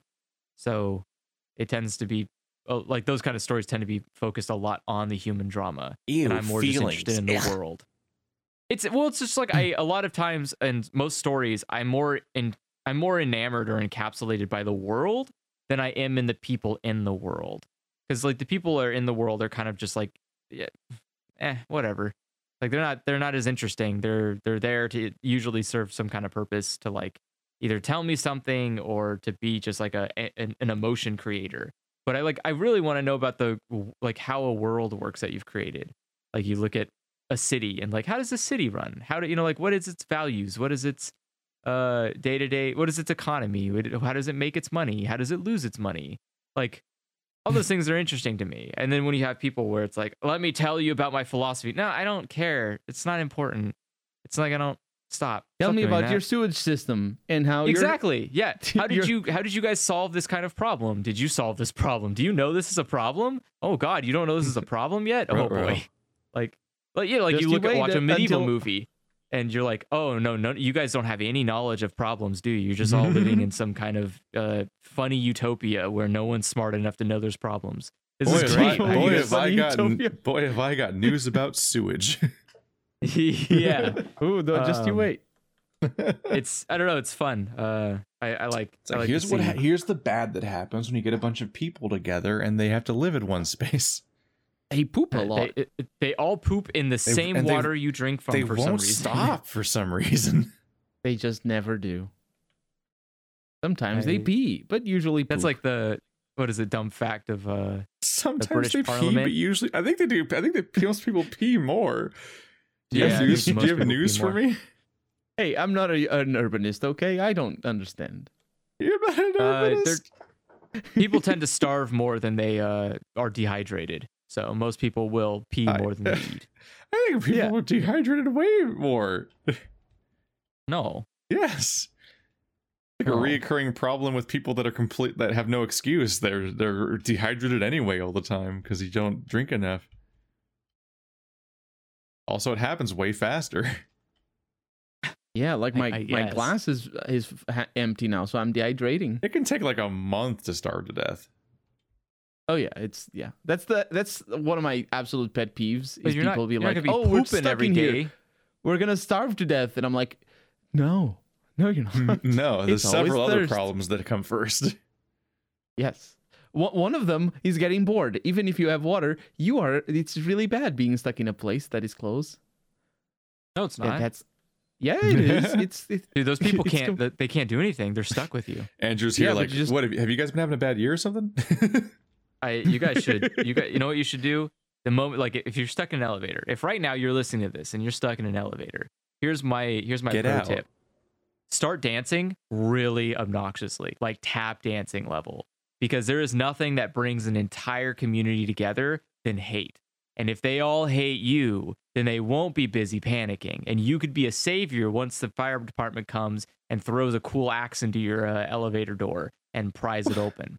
So I'm telling you, I don't know where this is going. Pro tip: if you want to survive being trapped in a closed place with people, You need to make them all band together to hate you and not panic and freak out, because otherwise they'll waste all your oxygen. Very Andrew in a nutshell. I don't know where this is going. So you mean that people who hate something panic less? Yeah, because they're, instead of being scared and hyperventilating and freaking out about their situation, they're busy being annoyed that you exist. They're like, okay, look, I want to be scared that I'm stuck in an elevator that I might potentially die, but could you fucking stop tap dancing? No one's here for that. We're all stuck here with you. And like suddenly the fear's gone. Now it's just anger. And you can stop anger, you just stop tap dancing. And then when people start panicking, you start tap dancing. You can control the rhythm of the room. Exactly. Literally. Exactly. Now I don't think you put this theory to the test, Andrew. I think you're talking out of your that would involve your posterior. Why would he do that? The only time I've ever been trapped in an elevator, it was because I brought a mattress into the elevator. And so I was already set. I didn't need anything else. So okay, so let me get this straight. You brought a mattress into an elevator. I assume not a freight elevator, otherwise it probably wouldn't get stuck. No, it was a commercial elevator, like a standard user elevator. Okay, yeah, you got yourself stuck. User elevator. You got yourself stuck, and then you started tap dancing as a means of fixing the I was already alone in the elevator. Yeah, he'd already won. He could have just died. He could have just lived the rest of his life in that elevator. Yeah, it would have been almost dead. Some say I'm still living there to this day. No, I'm saying that if you're I have been trapped in elevators with people and alone. And obviously alone is the best possible choice because it's just you. You can't, you're not going to ruin it for yourself. It's the dream. And yeah. Oh, but with other people, if you've had a lot of coffee, you can ruin it for yourself. All right. How? Anxiety is a real thing. That's what I was going to say about Don't Look Up. I did not choose the right time to watch it. Turns out the thing. A liter and a half of energy drinks in that day makes you not want to sleep and also panic attack. Oh, it's a strong reaction. Yeah, that doesn't seem good. Make sure you don't take too much coffee, Keith, when you watch Don't Look Up. Is it actually good? I've heard basically nothing about it. I just saw one ad for it, and by an ad I mean it's all made. It's all made. I didn't like the message. But for specific reasons that need to be spoiled if I womp womp. Yeah, I didn't particularly like it myself for a couple of reasons. I thought they did a pretty bad job of conveying the message as well. But it's well made. I thought it was definitely a well made movie. It looks good. It's very obvious that they know what they're doing. Yeah, it looks good. It's like there's a lot of good shots and a lot of good cinematic moments or whatever. Cinematography is really good. Yeah. But yeah, it's just like it's not the story's bad, the message is bad, the sounds like a resounding recommendation. Yeah, like the vehicle they put it all in is bad. The actors are bad. This sounds completely worth stopping my JoJo watch for. I don't know. I think Leonardo DiCaprio looks bad. I think he's a bad looking dude. And I think that worked in the favor of the movie, honestly. I also don't think he's a good actor. Like, I don't personally like him as an actor. He's just, I think they put him in a lot of emotional stuff because of like Titanic or something. But like, I don't think he's very good. They like to put him in things where he yells. Yeah, he's a very yelly guy, he's the guy whom yells. He's fine and all, I guess, at yelling. He can yell like anybody else, but it's just like I don't know. Nobody else, you mean? No, he can yell like anybody else. It's pretty much standard Flair yelling. It's not like he's doing something completely different. mundane yelling, honestly. Mundane. Yeah, it's like I yell for a living, yelling. And I yell for a living. I know what good yelling's like. I know what a good yell is. Yeah, you got Leonardo DiCaprio's got nothing on me. And I think there's like well, that's not how you talk. I don't know why I said it like that. Yarr, it's me, the Andrew Pirate. That's exactly how I talk. Yo ho diddly dee. I think it's still worth watching just because I think it's funny because it feels like a movie that is a perfect encapsulation of what it must feel like to read Twitter for the first time, where like you go through this a very quick range of emotions, while what you feel like you're watching is very, very slow reactions to critical problems. And like they just don't stop, and you're like, oh god, it keeps getting worse the longer I watch. But for some reason, no one will do anything about it. And you're like, yeah, that's Twitter, guys. Like, welcome. That's where the movie I think Willkommen. worked best for me, was precisely that feeling, and Yeah. how it conveys that. Like, Yeah, obviously but it's not a good feeling, but It's Majora's Mask.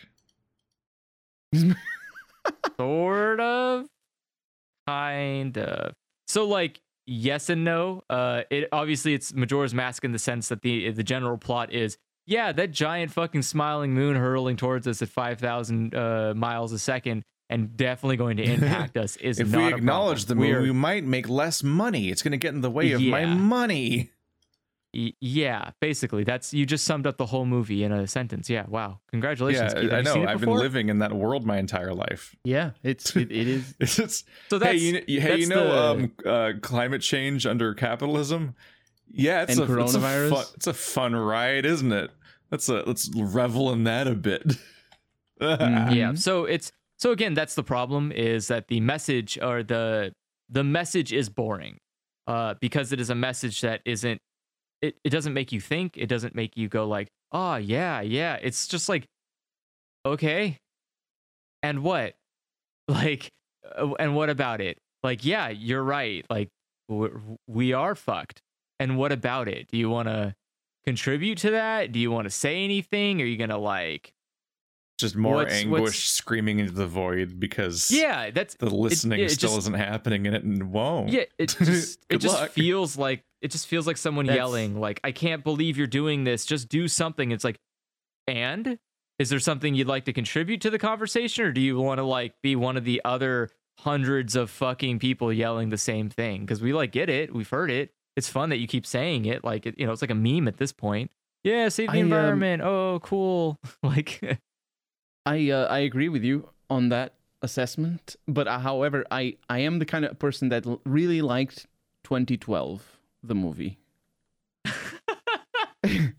You I like thought- you like destruction movies. You like the idea of Yeah, well, the destruction bit went by pretty fast. It wasn't the major thing, but I liked the, I forget his name. What's the name of the main actor in 2012?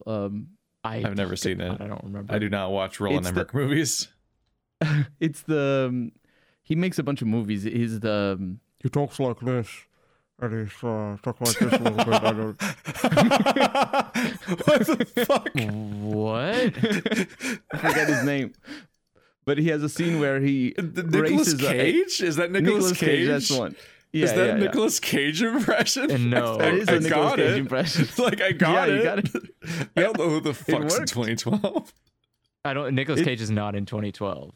But he did a Are you Nicolas sure? Cage impression, right? Yeah, yeah. What is the name of the movie then? Is it not I don't know. 2012? Are you not talking about? You I may mean, there's not a be lot of talking about movies 2012. just like 2012. Yeah, it's a disaster movie. It's yeah, there's That's a lot Roland of Emmerich's entire career is that movie over and over again. list of filmography. That's the one. Nicolas Cage filmography. And yeah, that's the movie. That's the actor. But I was so completely I don't- unprepared for that voice, but then a moment later, I'm like, yeah, it's Nicolas Cage. Like, I get it, I guess. Like, I don't know how I many don't think it's impressions I 2012. could get of actors, but I get that one. You've won me over. That does sound like him. I don't think it's 2012. It's a movie where the world is gonna end, and I think it does. I don't remember, but National basically, I have no. I don't think so.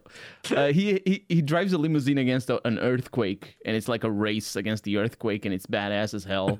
And then there's planes falling from the sky, and I like that sort of movie. That's good. I like that sort of action. I'm so about don't that. care every time. So, yeah, are you that's talking why I'm about, saying- Are you talking about Left Behind? Could be Left No. Behind. Nope, No. it's not Left I don't think that's Behind. even an Hold on. apocalypse movie. I don't I even think- remember what the premise of the movie is. I think 2012 is Knowing. like floods.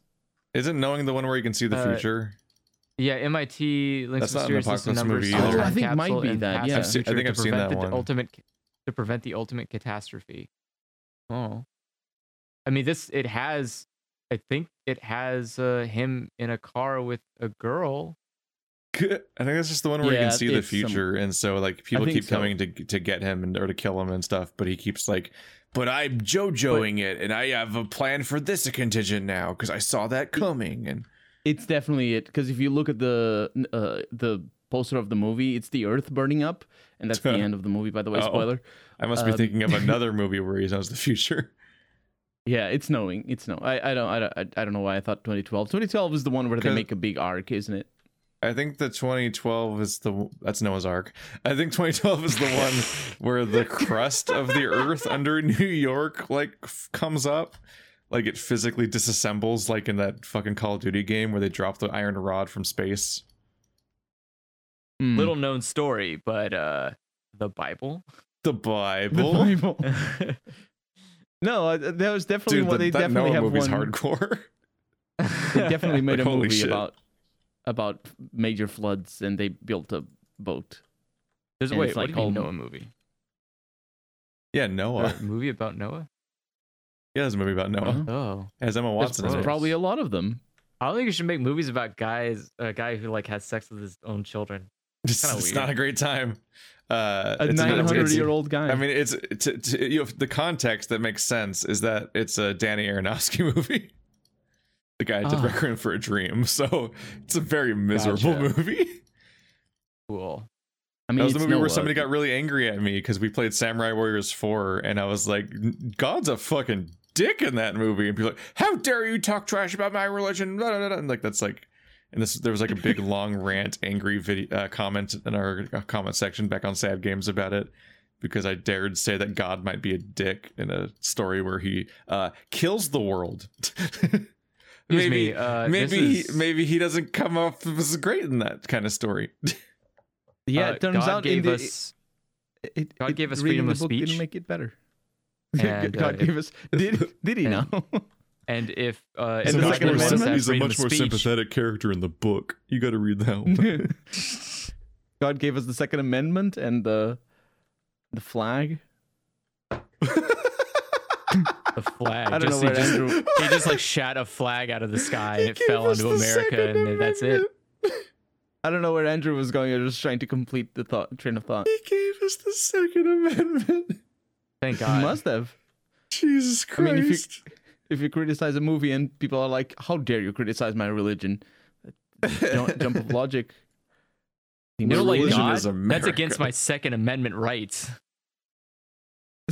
That I there's some 4D chess going on here. I needed to code this. But no, my sleep didn't know actually, that. talking about anxiety and stuff like that, my sleep I think has been like affected directly by the Lindsay Ellis news. Of just like, oh, What? fuck. Why?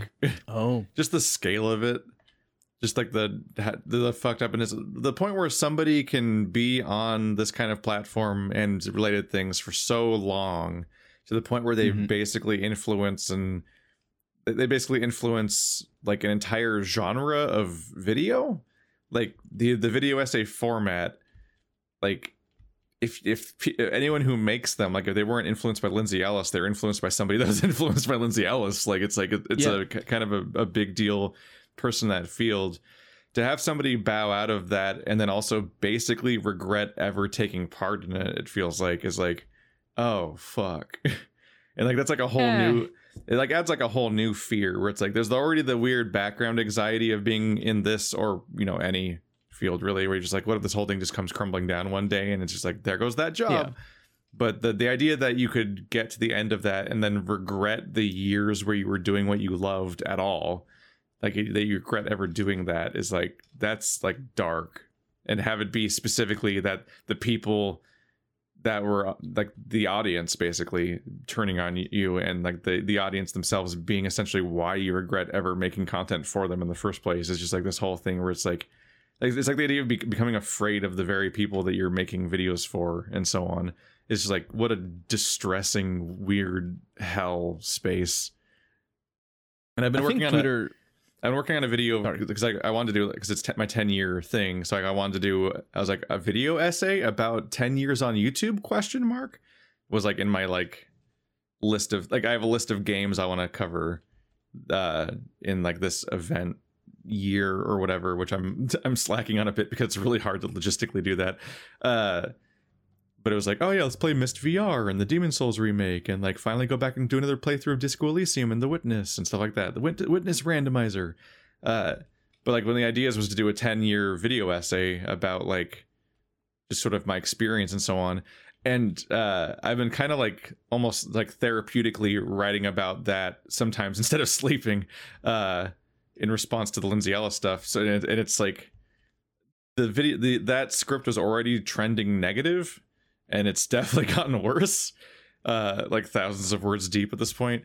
Like it already was trending negative before, but now it's like significantly more that way, because the more I try to write about being a YouTuber, the more I feel this like pressure and responsibility to talk about all of the awful things, specifically because of like it's we're at a stage where being a YouTuber or an influencer or whatever, variations of the same thing and so on, TikTok and shit, even if they're fields I understand less, but they're related.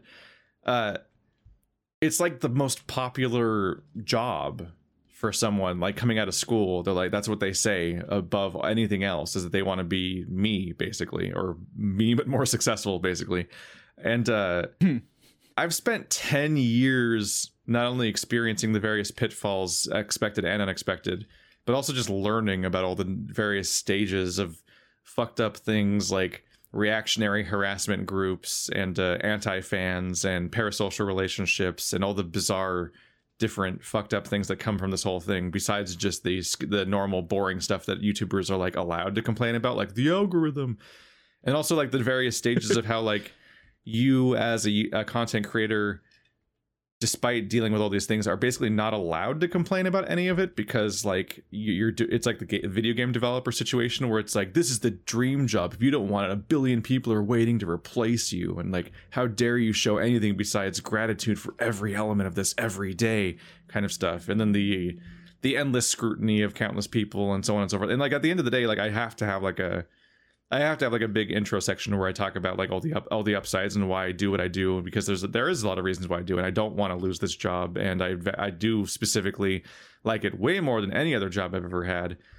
But I can't help but think like there's so many people that want to do this, and there's such a low barrier to entry to try, and like Susan isn't gonna warn you. It's like Susan doesn't give a shit.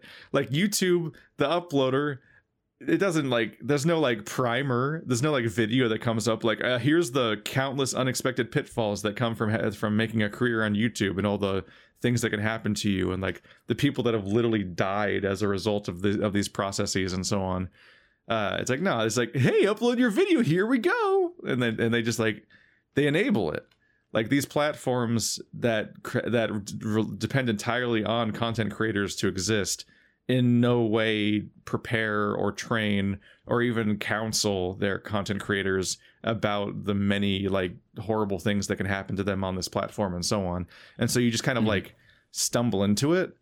And that's one of the weird things about going after someone like Lindsay in its own way, is just the idea of like she didn't I think every frame of painting was first, maybe. But like it's not like she specifically created the video, I say, completely from scratch and with no other wider cultural context or anything. But like she definitely was making them before I even knew that there was a thing to call them yet. Like I remember watching the Rent video essay and thinking like, oh, this is like, I was like, you would think of it as a review, but like this is something different. It's like important, and it's like, this is something. I need more of this.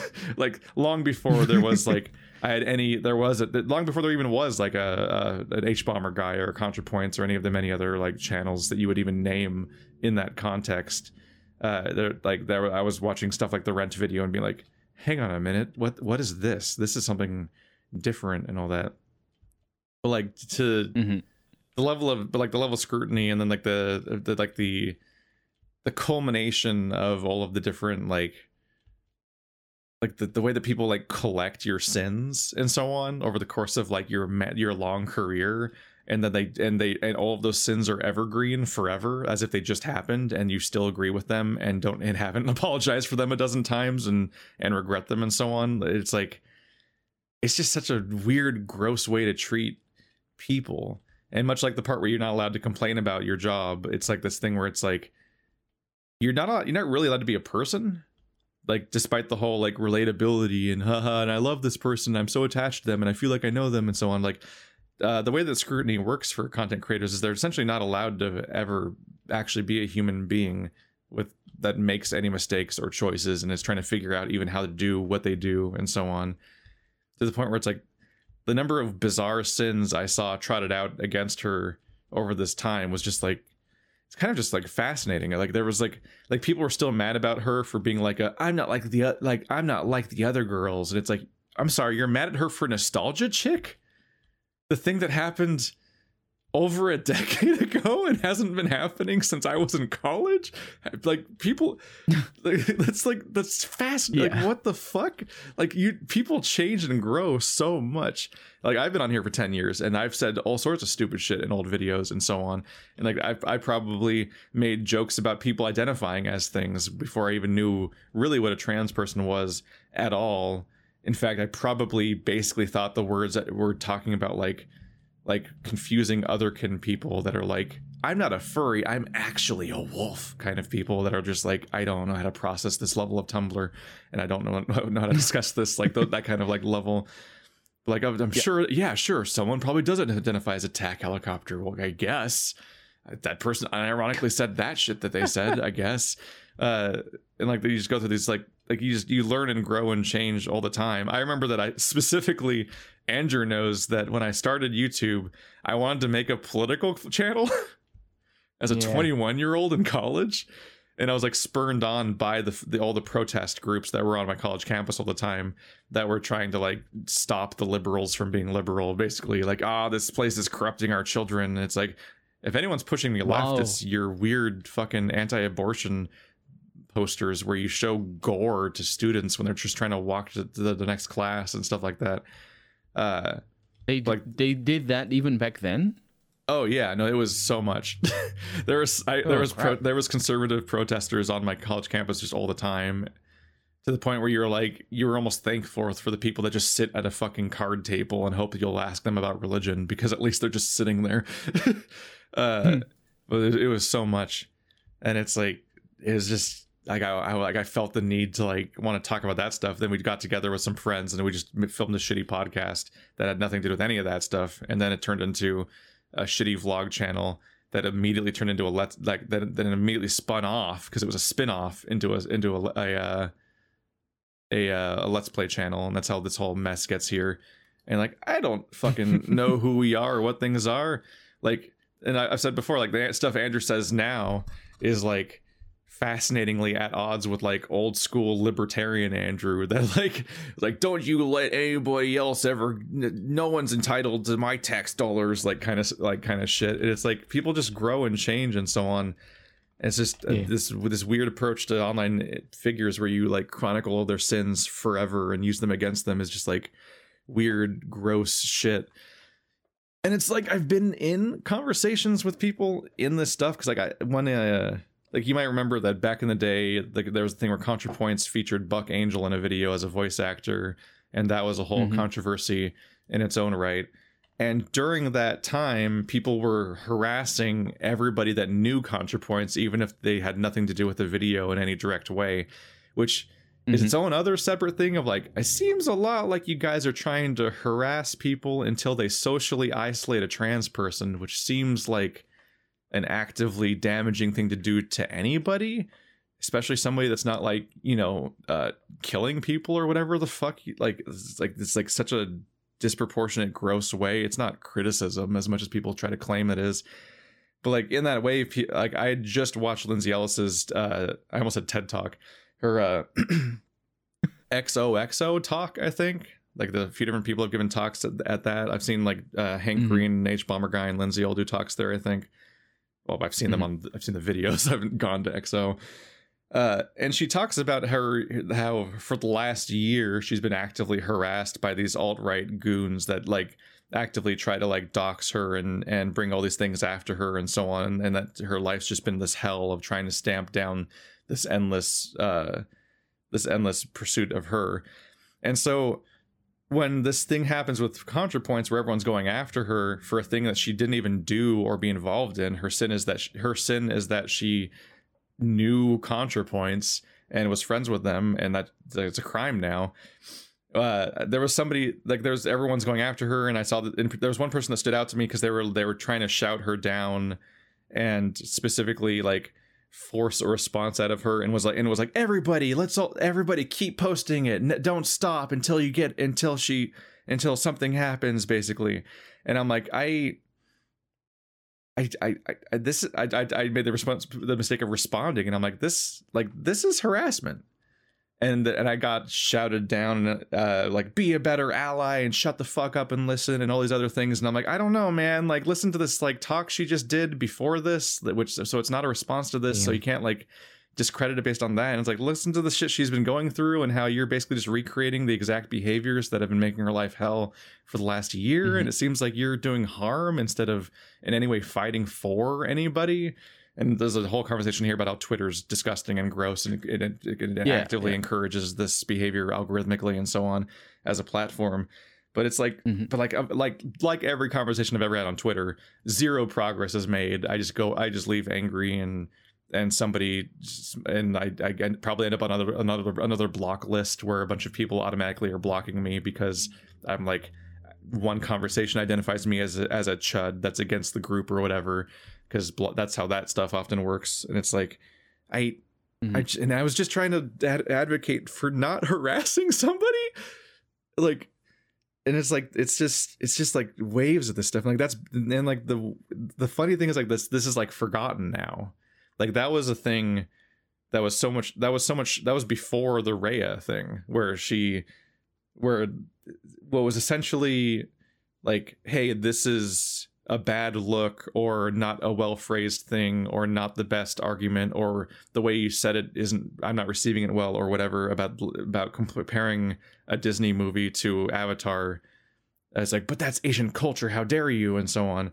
And like there's a point to be made about how something she said wasn't right, but like it becomes this thing where it's like there's just massive mobs of people going after her for entire days, and then dancing on her grave basically when she deletes her Twitter, and then shouting creepy things like Jenny Nicholson next. And I'm like, what the fuck? Why are you after Jenny Nicholson now? How did we get there? It's like, just like the ContraPoints thing leaked onto Lindsay Ellis, the Lindsay Ellis thing leaks onto Jenny Nicholson. And it's just like, at some point you're just harassing women, and you're just like working down a list online. Yeah, you're going after you're going after dissenters, people who are spreading the opinion you don't want. And I mean that, unfortunately, that's just social media. Social media is about like trying to kill your opponent, either like realistically or just their account. And it's like kind of, it's because it's the same thing. And what happened is a couple weeks ago, but it's recent for this podcast because we haven't done it since. Lindsay Ellis put out a Patreon post saying like, hey, this is it, I'm quitting. Like I can't do this anymore. Like I can't do this job. Like I can't function anymore, and it's been the worst year of my life.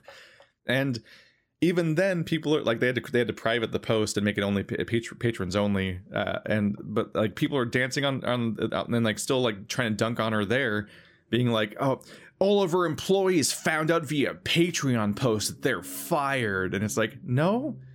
If you actually cared about the employees, you would look at their Twitter accounts for 1 second and see them all like cheering her on and supporting her decision, and also that they clearly knew about it in advance, because of course they talked about this probably for months before it was announced. You fucking sociopaths. Also, she was specifically saying how she wasn't firing them, and she was leaving the Patreon page up to support her employees.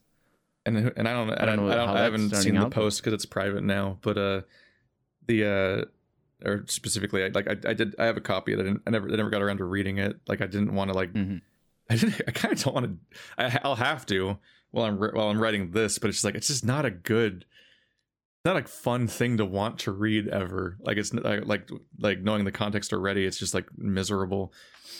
But it's not a fun read at all. Fuck, like Like, what do But you she want? You specifically won. mentions- She's gone, and it's still like, now here's our new crime. Her new crime is, how dare you fire your people? And it's like, it's just, Well, I'm there's so tired. there's something- And to the end, while it's still viral, it's constantly this talk about how like she just can't just accept criticism, and this is actually about this. And I'm like, you know what these words are you're saying, right?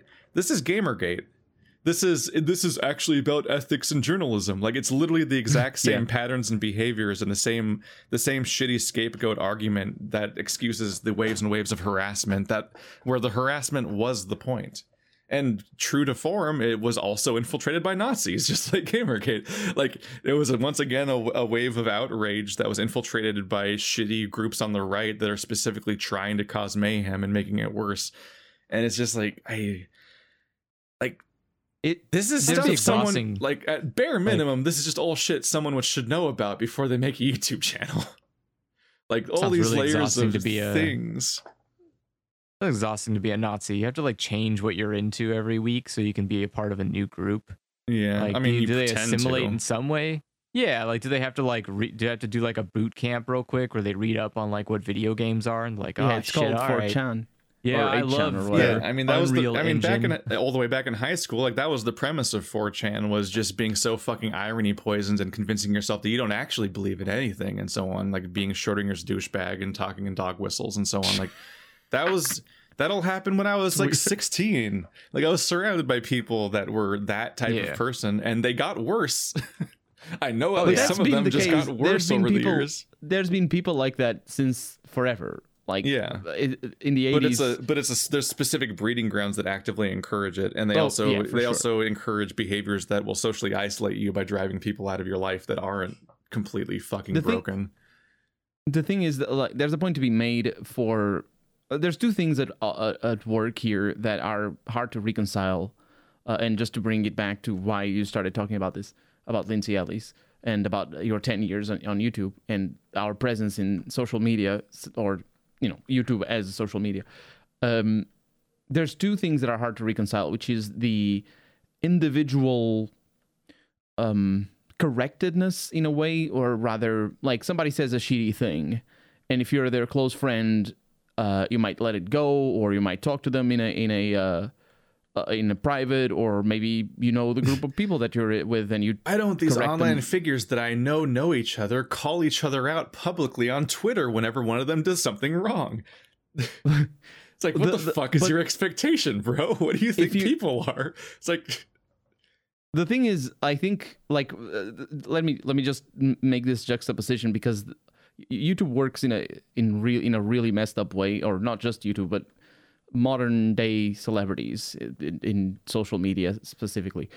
Because if you don't know the person, like, for example, when I went to New York last month, and I was in the COVID testing thing, and I was just having a chat with this nice Czechoslovakian gentleman, talking about the situation and how Omicron and all that, and he just drops the line in the middle of a perfectly reasonable conversation where he's going over how expensive it is and whatnot. He just says, "And all of this is fake," and just continues talking about the rest of the stuff. And my reaction was just to be like, yeah. I didn't harp on the point. I didn't correct him. I just sort of obviously did not go against what he was saying, and just moved on, and just, okay, have a nice trip, bye, after a little while. And that's that's a non-confrontational reaction that a lot of people have towards strangers. And it's kind of the same thing that you have when that, like, maybe you're a big fan of Braveheart, the movie, or whatever, but then you find out that Mel Gibson is an awful person, just absolute shit, and you're like, oh shit, I still like Braveheart though. And maybe it gets a little bit more difficult to enjoy Braveheart next time you watch it, or whatever. It doesn't matter. It doesn't really matter. But they're strangers. Like, people making online stuff, and people on the television set or in the movies, they're just strangers. The fact that we're so close, though, on YouTube, that we're so close to our audiences, means that reality, that we're strangers, that reality gets muddled, and it's so much more difficult for there's like a for people to see bizarrely us as intense, strangers. like, betrayed emotional Mhm. reaction, essentially. Yeah. It's also related to, like, the there's also like that betrayal element that like the intensity only happens with people that are somewhere vaguely on your side. Like that level of vitriol. Oh yeah, that makes it like worse. People yeah. like people like can't maintain it when it's like against like somebody that's just completely far gone. Like the level of like people that essentially largely agree with Lindsay Ellis politically, for example, that are spending more time yelling at her than Candace Owens, for example, is like, it's like, there's a thing there. Like that's definitely an element. And sometimes people say it's the left eating themselves. I'm like, no, there's nothing left about it. It's just, that's just how people do. Like, that's definitely like the right does it too. There's just this bizarre, like, because there's the betrayal element, I guess you go even harder on somebody there. But it's like more and more, I'm just like, people like, you can't be on Twitter this long. Like it can't be around for this long and people still pretend to not understand how it works. Like at some point you got to take some basic responsibility in what Twitter is and how it works. So if you see somebody that you think is doing a questionable behavior and you actually wished that they didn't do that, and it's not like it's actually somebody, like when it's somebody that's, you know, like somewhat aligned with you and not somebody that's just like a fucking deranged grifter that's in a completely different planet than you, like Alex Jones or whatever, like fucking email them. like send them an email with your feedback about the specific thing that you think that they maybe should change, or something that you are worried about that you think about what they said or something, or DM them or whatever. Because quote tweeting is just like, it's the worst thing you could possibly do with a platform. Because one, no one's gonna really synthesize your 20 tweet long thread that's all this nuanced criticism about this really hyper specific point. Like if the hyper point is like, oh, this is there's latent racism in this really specific way, and there's undercurrent of the blah blah blah and the blah, blah, blah, blah. It's like they're gonna just like skim it and be like, oh, the takeaway is this person's racist, and then the quote tweet is just a window that is go to this person and call them racist, and then it snowballs from there. It just becomes person is thing, yell at person, here's the nice convenient clickable spot to yell at the person, and now you got thousands of people involved in the conversation, which is not a conversation, and it doesn't accomplish anything, and it doesn't go anywhere. And also, the vindictive little shits will just like, they don't follow up on like what the outcome of the conversation is. They just hear especially like if it's well received or whatever, like any response that there is just drowned out and forgotten, because all they hear about is like the initial wave of thing and so on. Like we're really bad at internalizing any information or learning anything, because hearing an outrageous thing is like it's just like this brain fucking, I don't know, word plug.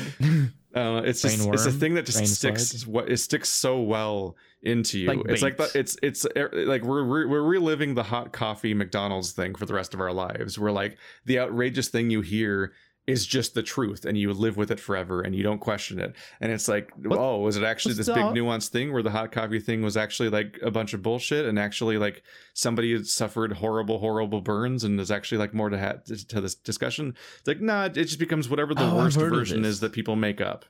The thing that everyone makes fun of online and makes up about it, that's the real narrative, and that's all anyone remembers. And that's what happens to people just all the time. And it's not productive. It's actively counterproductive. And it's like, we need to become more sophisticated at some point post Gamergate at like just basic ideas of how to interact with people in these kinds of situations, because like you can just actively make it worse. And at some point you can't feign ignorance anymore. And like, social media is designed in a way that it's never going to allow that to become better though, because it's so focused. It's the scalability of the individual relationships we have with each other. They don't work in the same way that either we deal with an audience or we work as an audience. They're not the same kind of thing. If you're on Facebook and you make a friend request of a famous person and they accept you or whatever, even something as similar as that has happened to me, for example. I'm friends with some famous guitar players, and I don't know why they accepted me, but I requested it and they said yes. Nothing happened. It's just like I'm not going to talk to them. They have other things to do. But that's me. There's people who do that and then go and send dick pics to women, or just harass them in the comments, and just there's all manner of bad things that happens in social media to complete strangers by complete strangers, because it's the same mechanisms that we can use for our close friends and our family, like applied to everyone. And then fandoms work like that in such a bizarre way. It's so bizarre because obviously it's not supposed to be like that. If you have a video that's seen by thousands and thousands of people, those thousands of people can't interact with you in the same way that they interact with, or that you interact with your friends, with your close friends. And YouTube is kind of not as bad at that as everything else, like specifically Twitter and Facebook, because YouTube is like a comment section, and it's obviously. And like for every public figure, there's like a fucking spectrum of like the person that like, huh? Oh, I was only like half listening in another tab, to like the person that's like, I have a fucking cork board that chronicles all of your behaviors and everything you've ever done, and I'm coming for you. It's like, yeah, I'm definitely the dude in the other tab. I'm aware, but I'm not interested. But the thing is, because those interactions are mimicked for famous people or for fandoms or whatever, they're mimicked from our personal relationships with close friends or family members, because that's how that is. Anytime you call somebody out, you get it's the clout that people talk about. It's like if you just go say it's literally just people it's they're just dunking on people to have the feeling of everybody agreeing with them and liking what they did, and they don't care about the consequence of what it actually does or whether or not it actually changes anybody's mind. And it's like yeah. And that's a real risky thing to do if you're accusing someone of something that actually is actually dire or sounds like it might be and goes somewhere, because then that becomes the narrative. It's like when I remember like during the ContraPoints controversy, like somebody in my Discord just said that they said something along the lines of like, I heard that Lindsay Ellis is a transphobe, and I just challenged them on that because I'm like, okay, what? Where? How? Yeah. Why? Like, any context? Who would you hear that from? What's your source? Like, just anything. I wasn't like going after them hard or anything, but I'm like, I prompted them to be like, clarify? Why are you thinking that? Where's that coming from? Because that's a really weird thing to hear in that context. Like, what conversation led there? And it's because like people just shouting the things is often all it takes, to the point where I think I can literally see the fucking the Kiwi Farms type little shits that are in the groups shouting at people, because like they will just shout in the most basic terms, like this person is a racist, or this person is sexist, or this person's a transphobe or something, and they'll just keep shutting that down at everybody. And like what's a dark thing is that they'll have like, because it's like step one if you're trying to do this, it's like you get an avatar that makes you seem like you'd be the authority on this kind of thing, like as a black man, like that kind of setup. And it's like that, like when that one Republican like senator or whatever like posted there like as a black woman or something, and they were like on their main account, so it was just them saying it, like that kind of setup. They have no substance to it, and they're not going anywhere with it. And it's like that, to some extent, like that's what I think the Jenny Nicholson posts are. It's like them just like trying to rile the group up, because if you see enough people all just shouting one thing or going in a particular direction, you just kind of believe it and go with it, and then you feel righteous and you want to ride that feeling too. And so like I think those are literally like to go to Walking Dead, it's like the people that are literally like herding the zombies. Like they're like, oh, if we move over here, like, oh Jesus, it's the whisperers. Oh no, I had a breakthrough. Write it down. Write it down, Keith. It's the whisperers, because there's all the zombies, and the whisperers put on zombie masks and pretend to be part of the group, but they're actually herding the group where they want to go. That's the whole thing. I don't know, I'm sad. It's been a bit of a back and forth obsession cycle, going back and forth on that shit. And hopefully it's done its job, can then finish this stupid script at some point and be done with that at least. I don't know. There's always the back and forth of like, how personal do I make this part? Nope, rewrite this part again. So by contrast, it's like, yay, writing about Walking Dead is fun. Well, until you On the figure plus out. side, one day it will all end. Yep. Don't look up. Always look forward. Don't look down. Don't look up. Look forward. And if you can't look forward, then look into the eyes of the most closest person in front of you so deeply that you can see all the different variations of pigment in their eyes. But To the point where they feel uncomfortable. 5 feet away. But they have to be uncomfortable Yeah. with their eyes because you can't even see their lips move anymore. That's how close you need to be. That's, the field of view is so narrow that's just like Yes. Narrow it so deeply. Yeah, I guess the takeaway is just be more critical of what you're doing and why you're doing it and when you do it. Are you just dunking on people for clout? Like, are you just seeking clicks at the costs of actual humans and so on?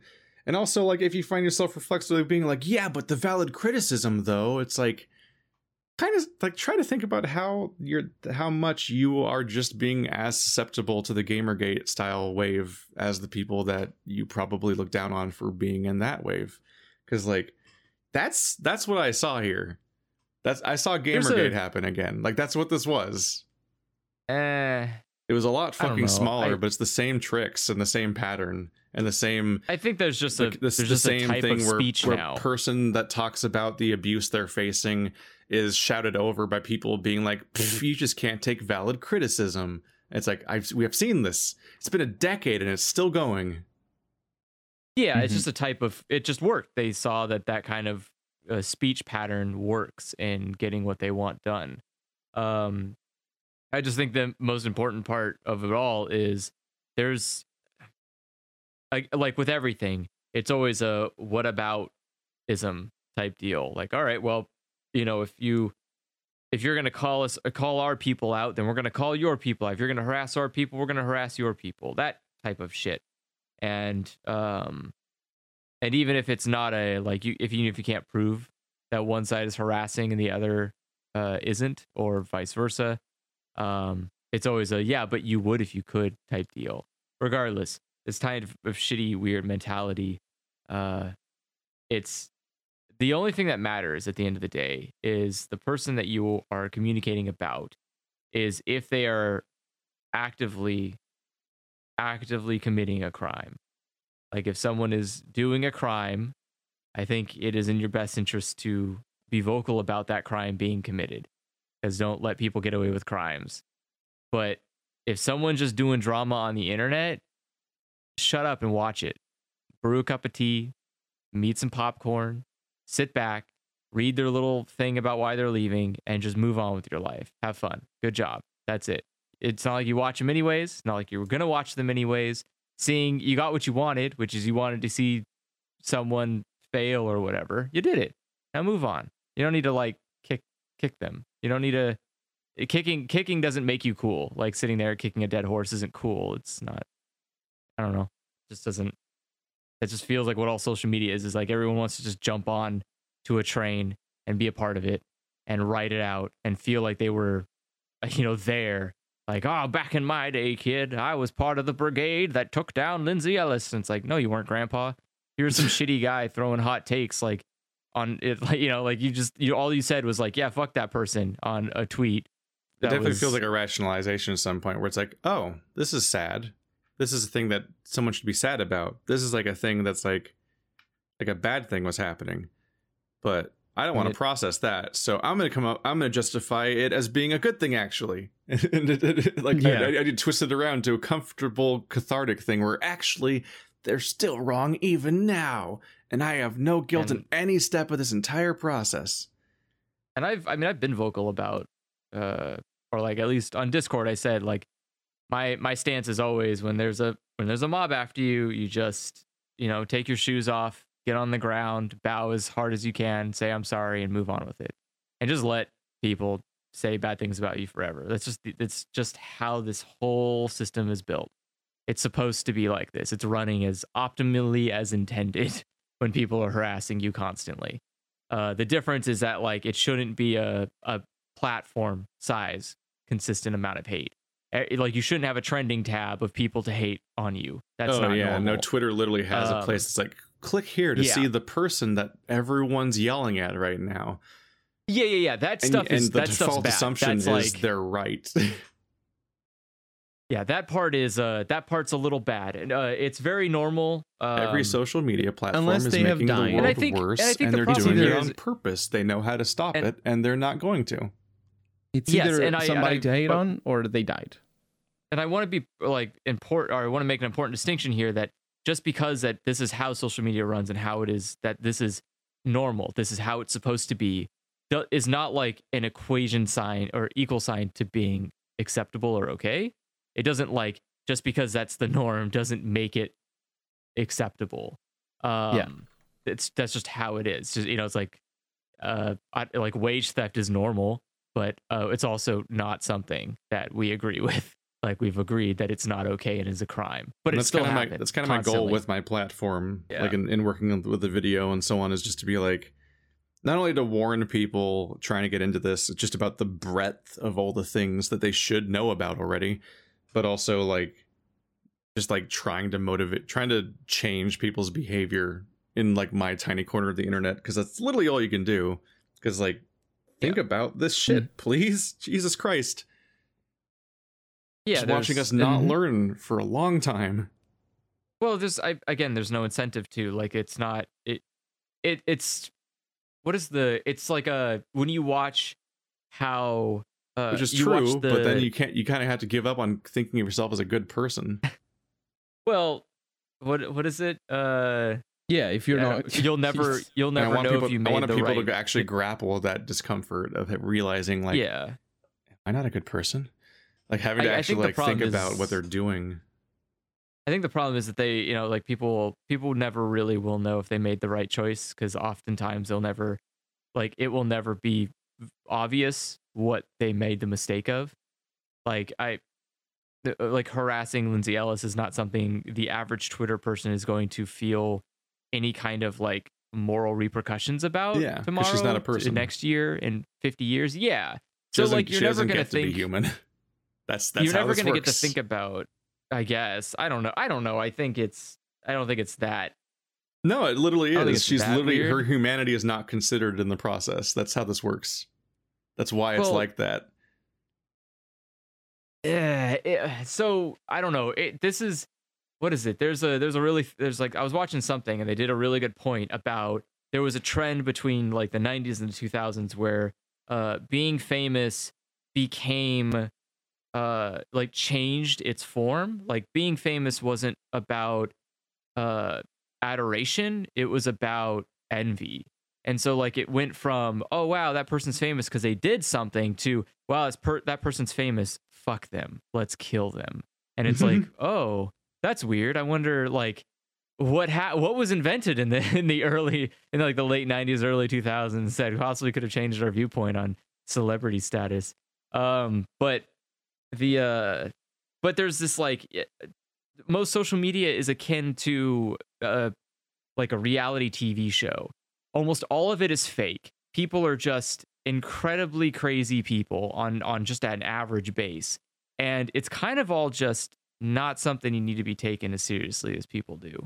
Like it's not, well, but it's a place that's been taken seriously. Like I don't understand. I will never understand why social media, like why Twitter would ever be used by a government like worker. Like I don't understand why our senators make public announcements on Twitter, because that's not what Twitter is. Twitter isn't a place to do that stuff. Twitter is to look at pictures of really weird art and see people harassing somebody. Really like, weird. That's it. That's the whole point. Like, that's what we need. What Twitter needs in order to finally break through as a better platform is just more porn. just more porn. Just overflowing porn until it's unignorable, and then everyone either is there to look at porn or they're gone. Like it's just you can't have conversations anymore. It's just all porn now, and then that would make the world better, because Twitter would probably the Twitter we know would be dead, and that'd be beautiful. Nailed it. Anyway, see you guys next week. Send your hate mail to the pits of hell. Pits of hell. Send all of your hate mail to @WhiteHouseGov on Twitter. Whitehouse.gov. No, not whitehouse.gov, because that might be considered a threat. Just do it to the Maybe. Twitter account. Just do it to the Twitter account. The Twitter account is not real. That's not a real person. So See y'all next week, boys. Good luck. Bye.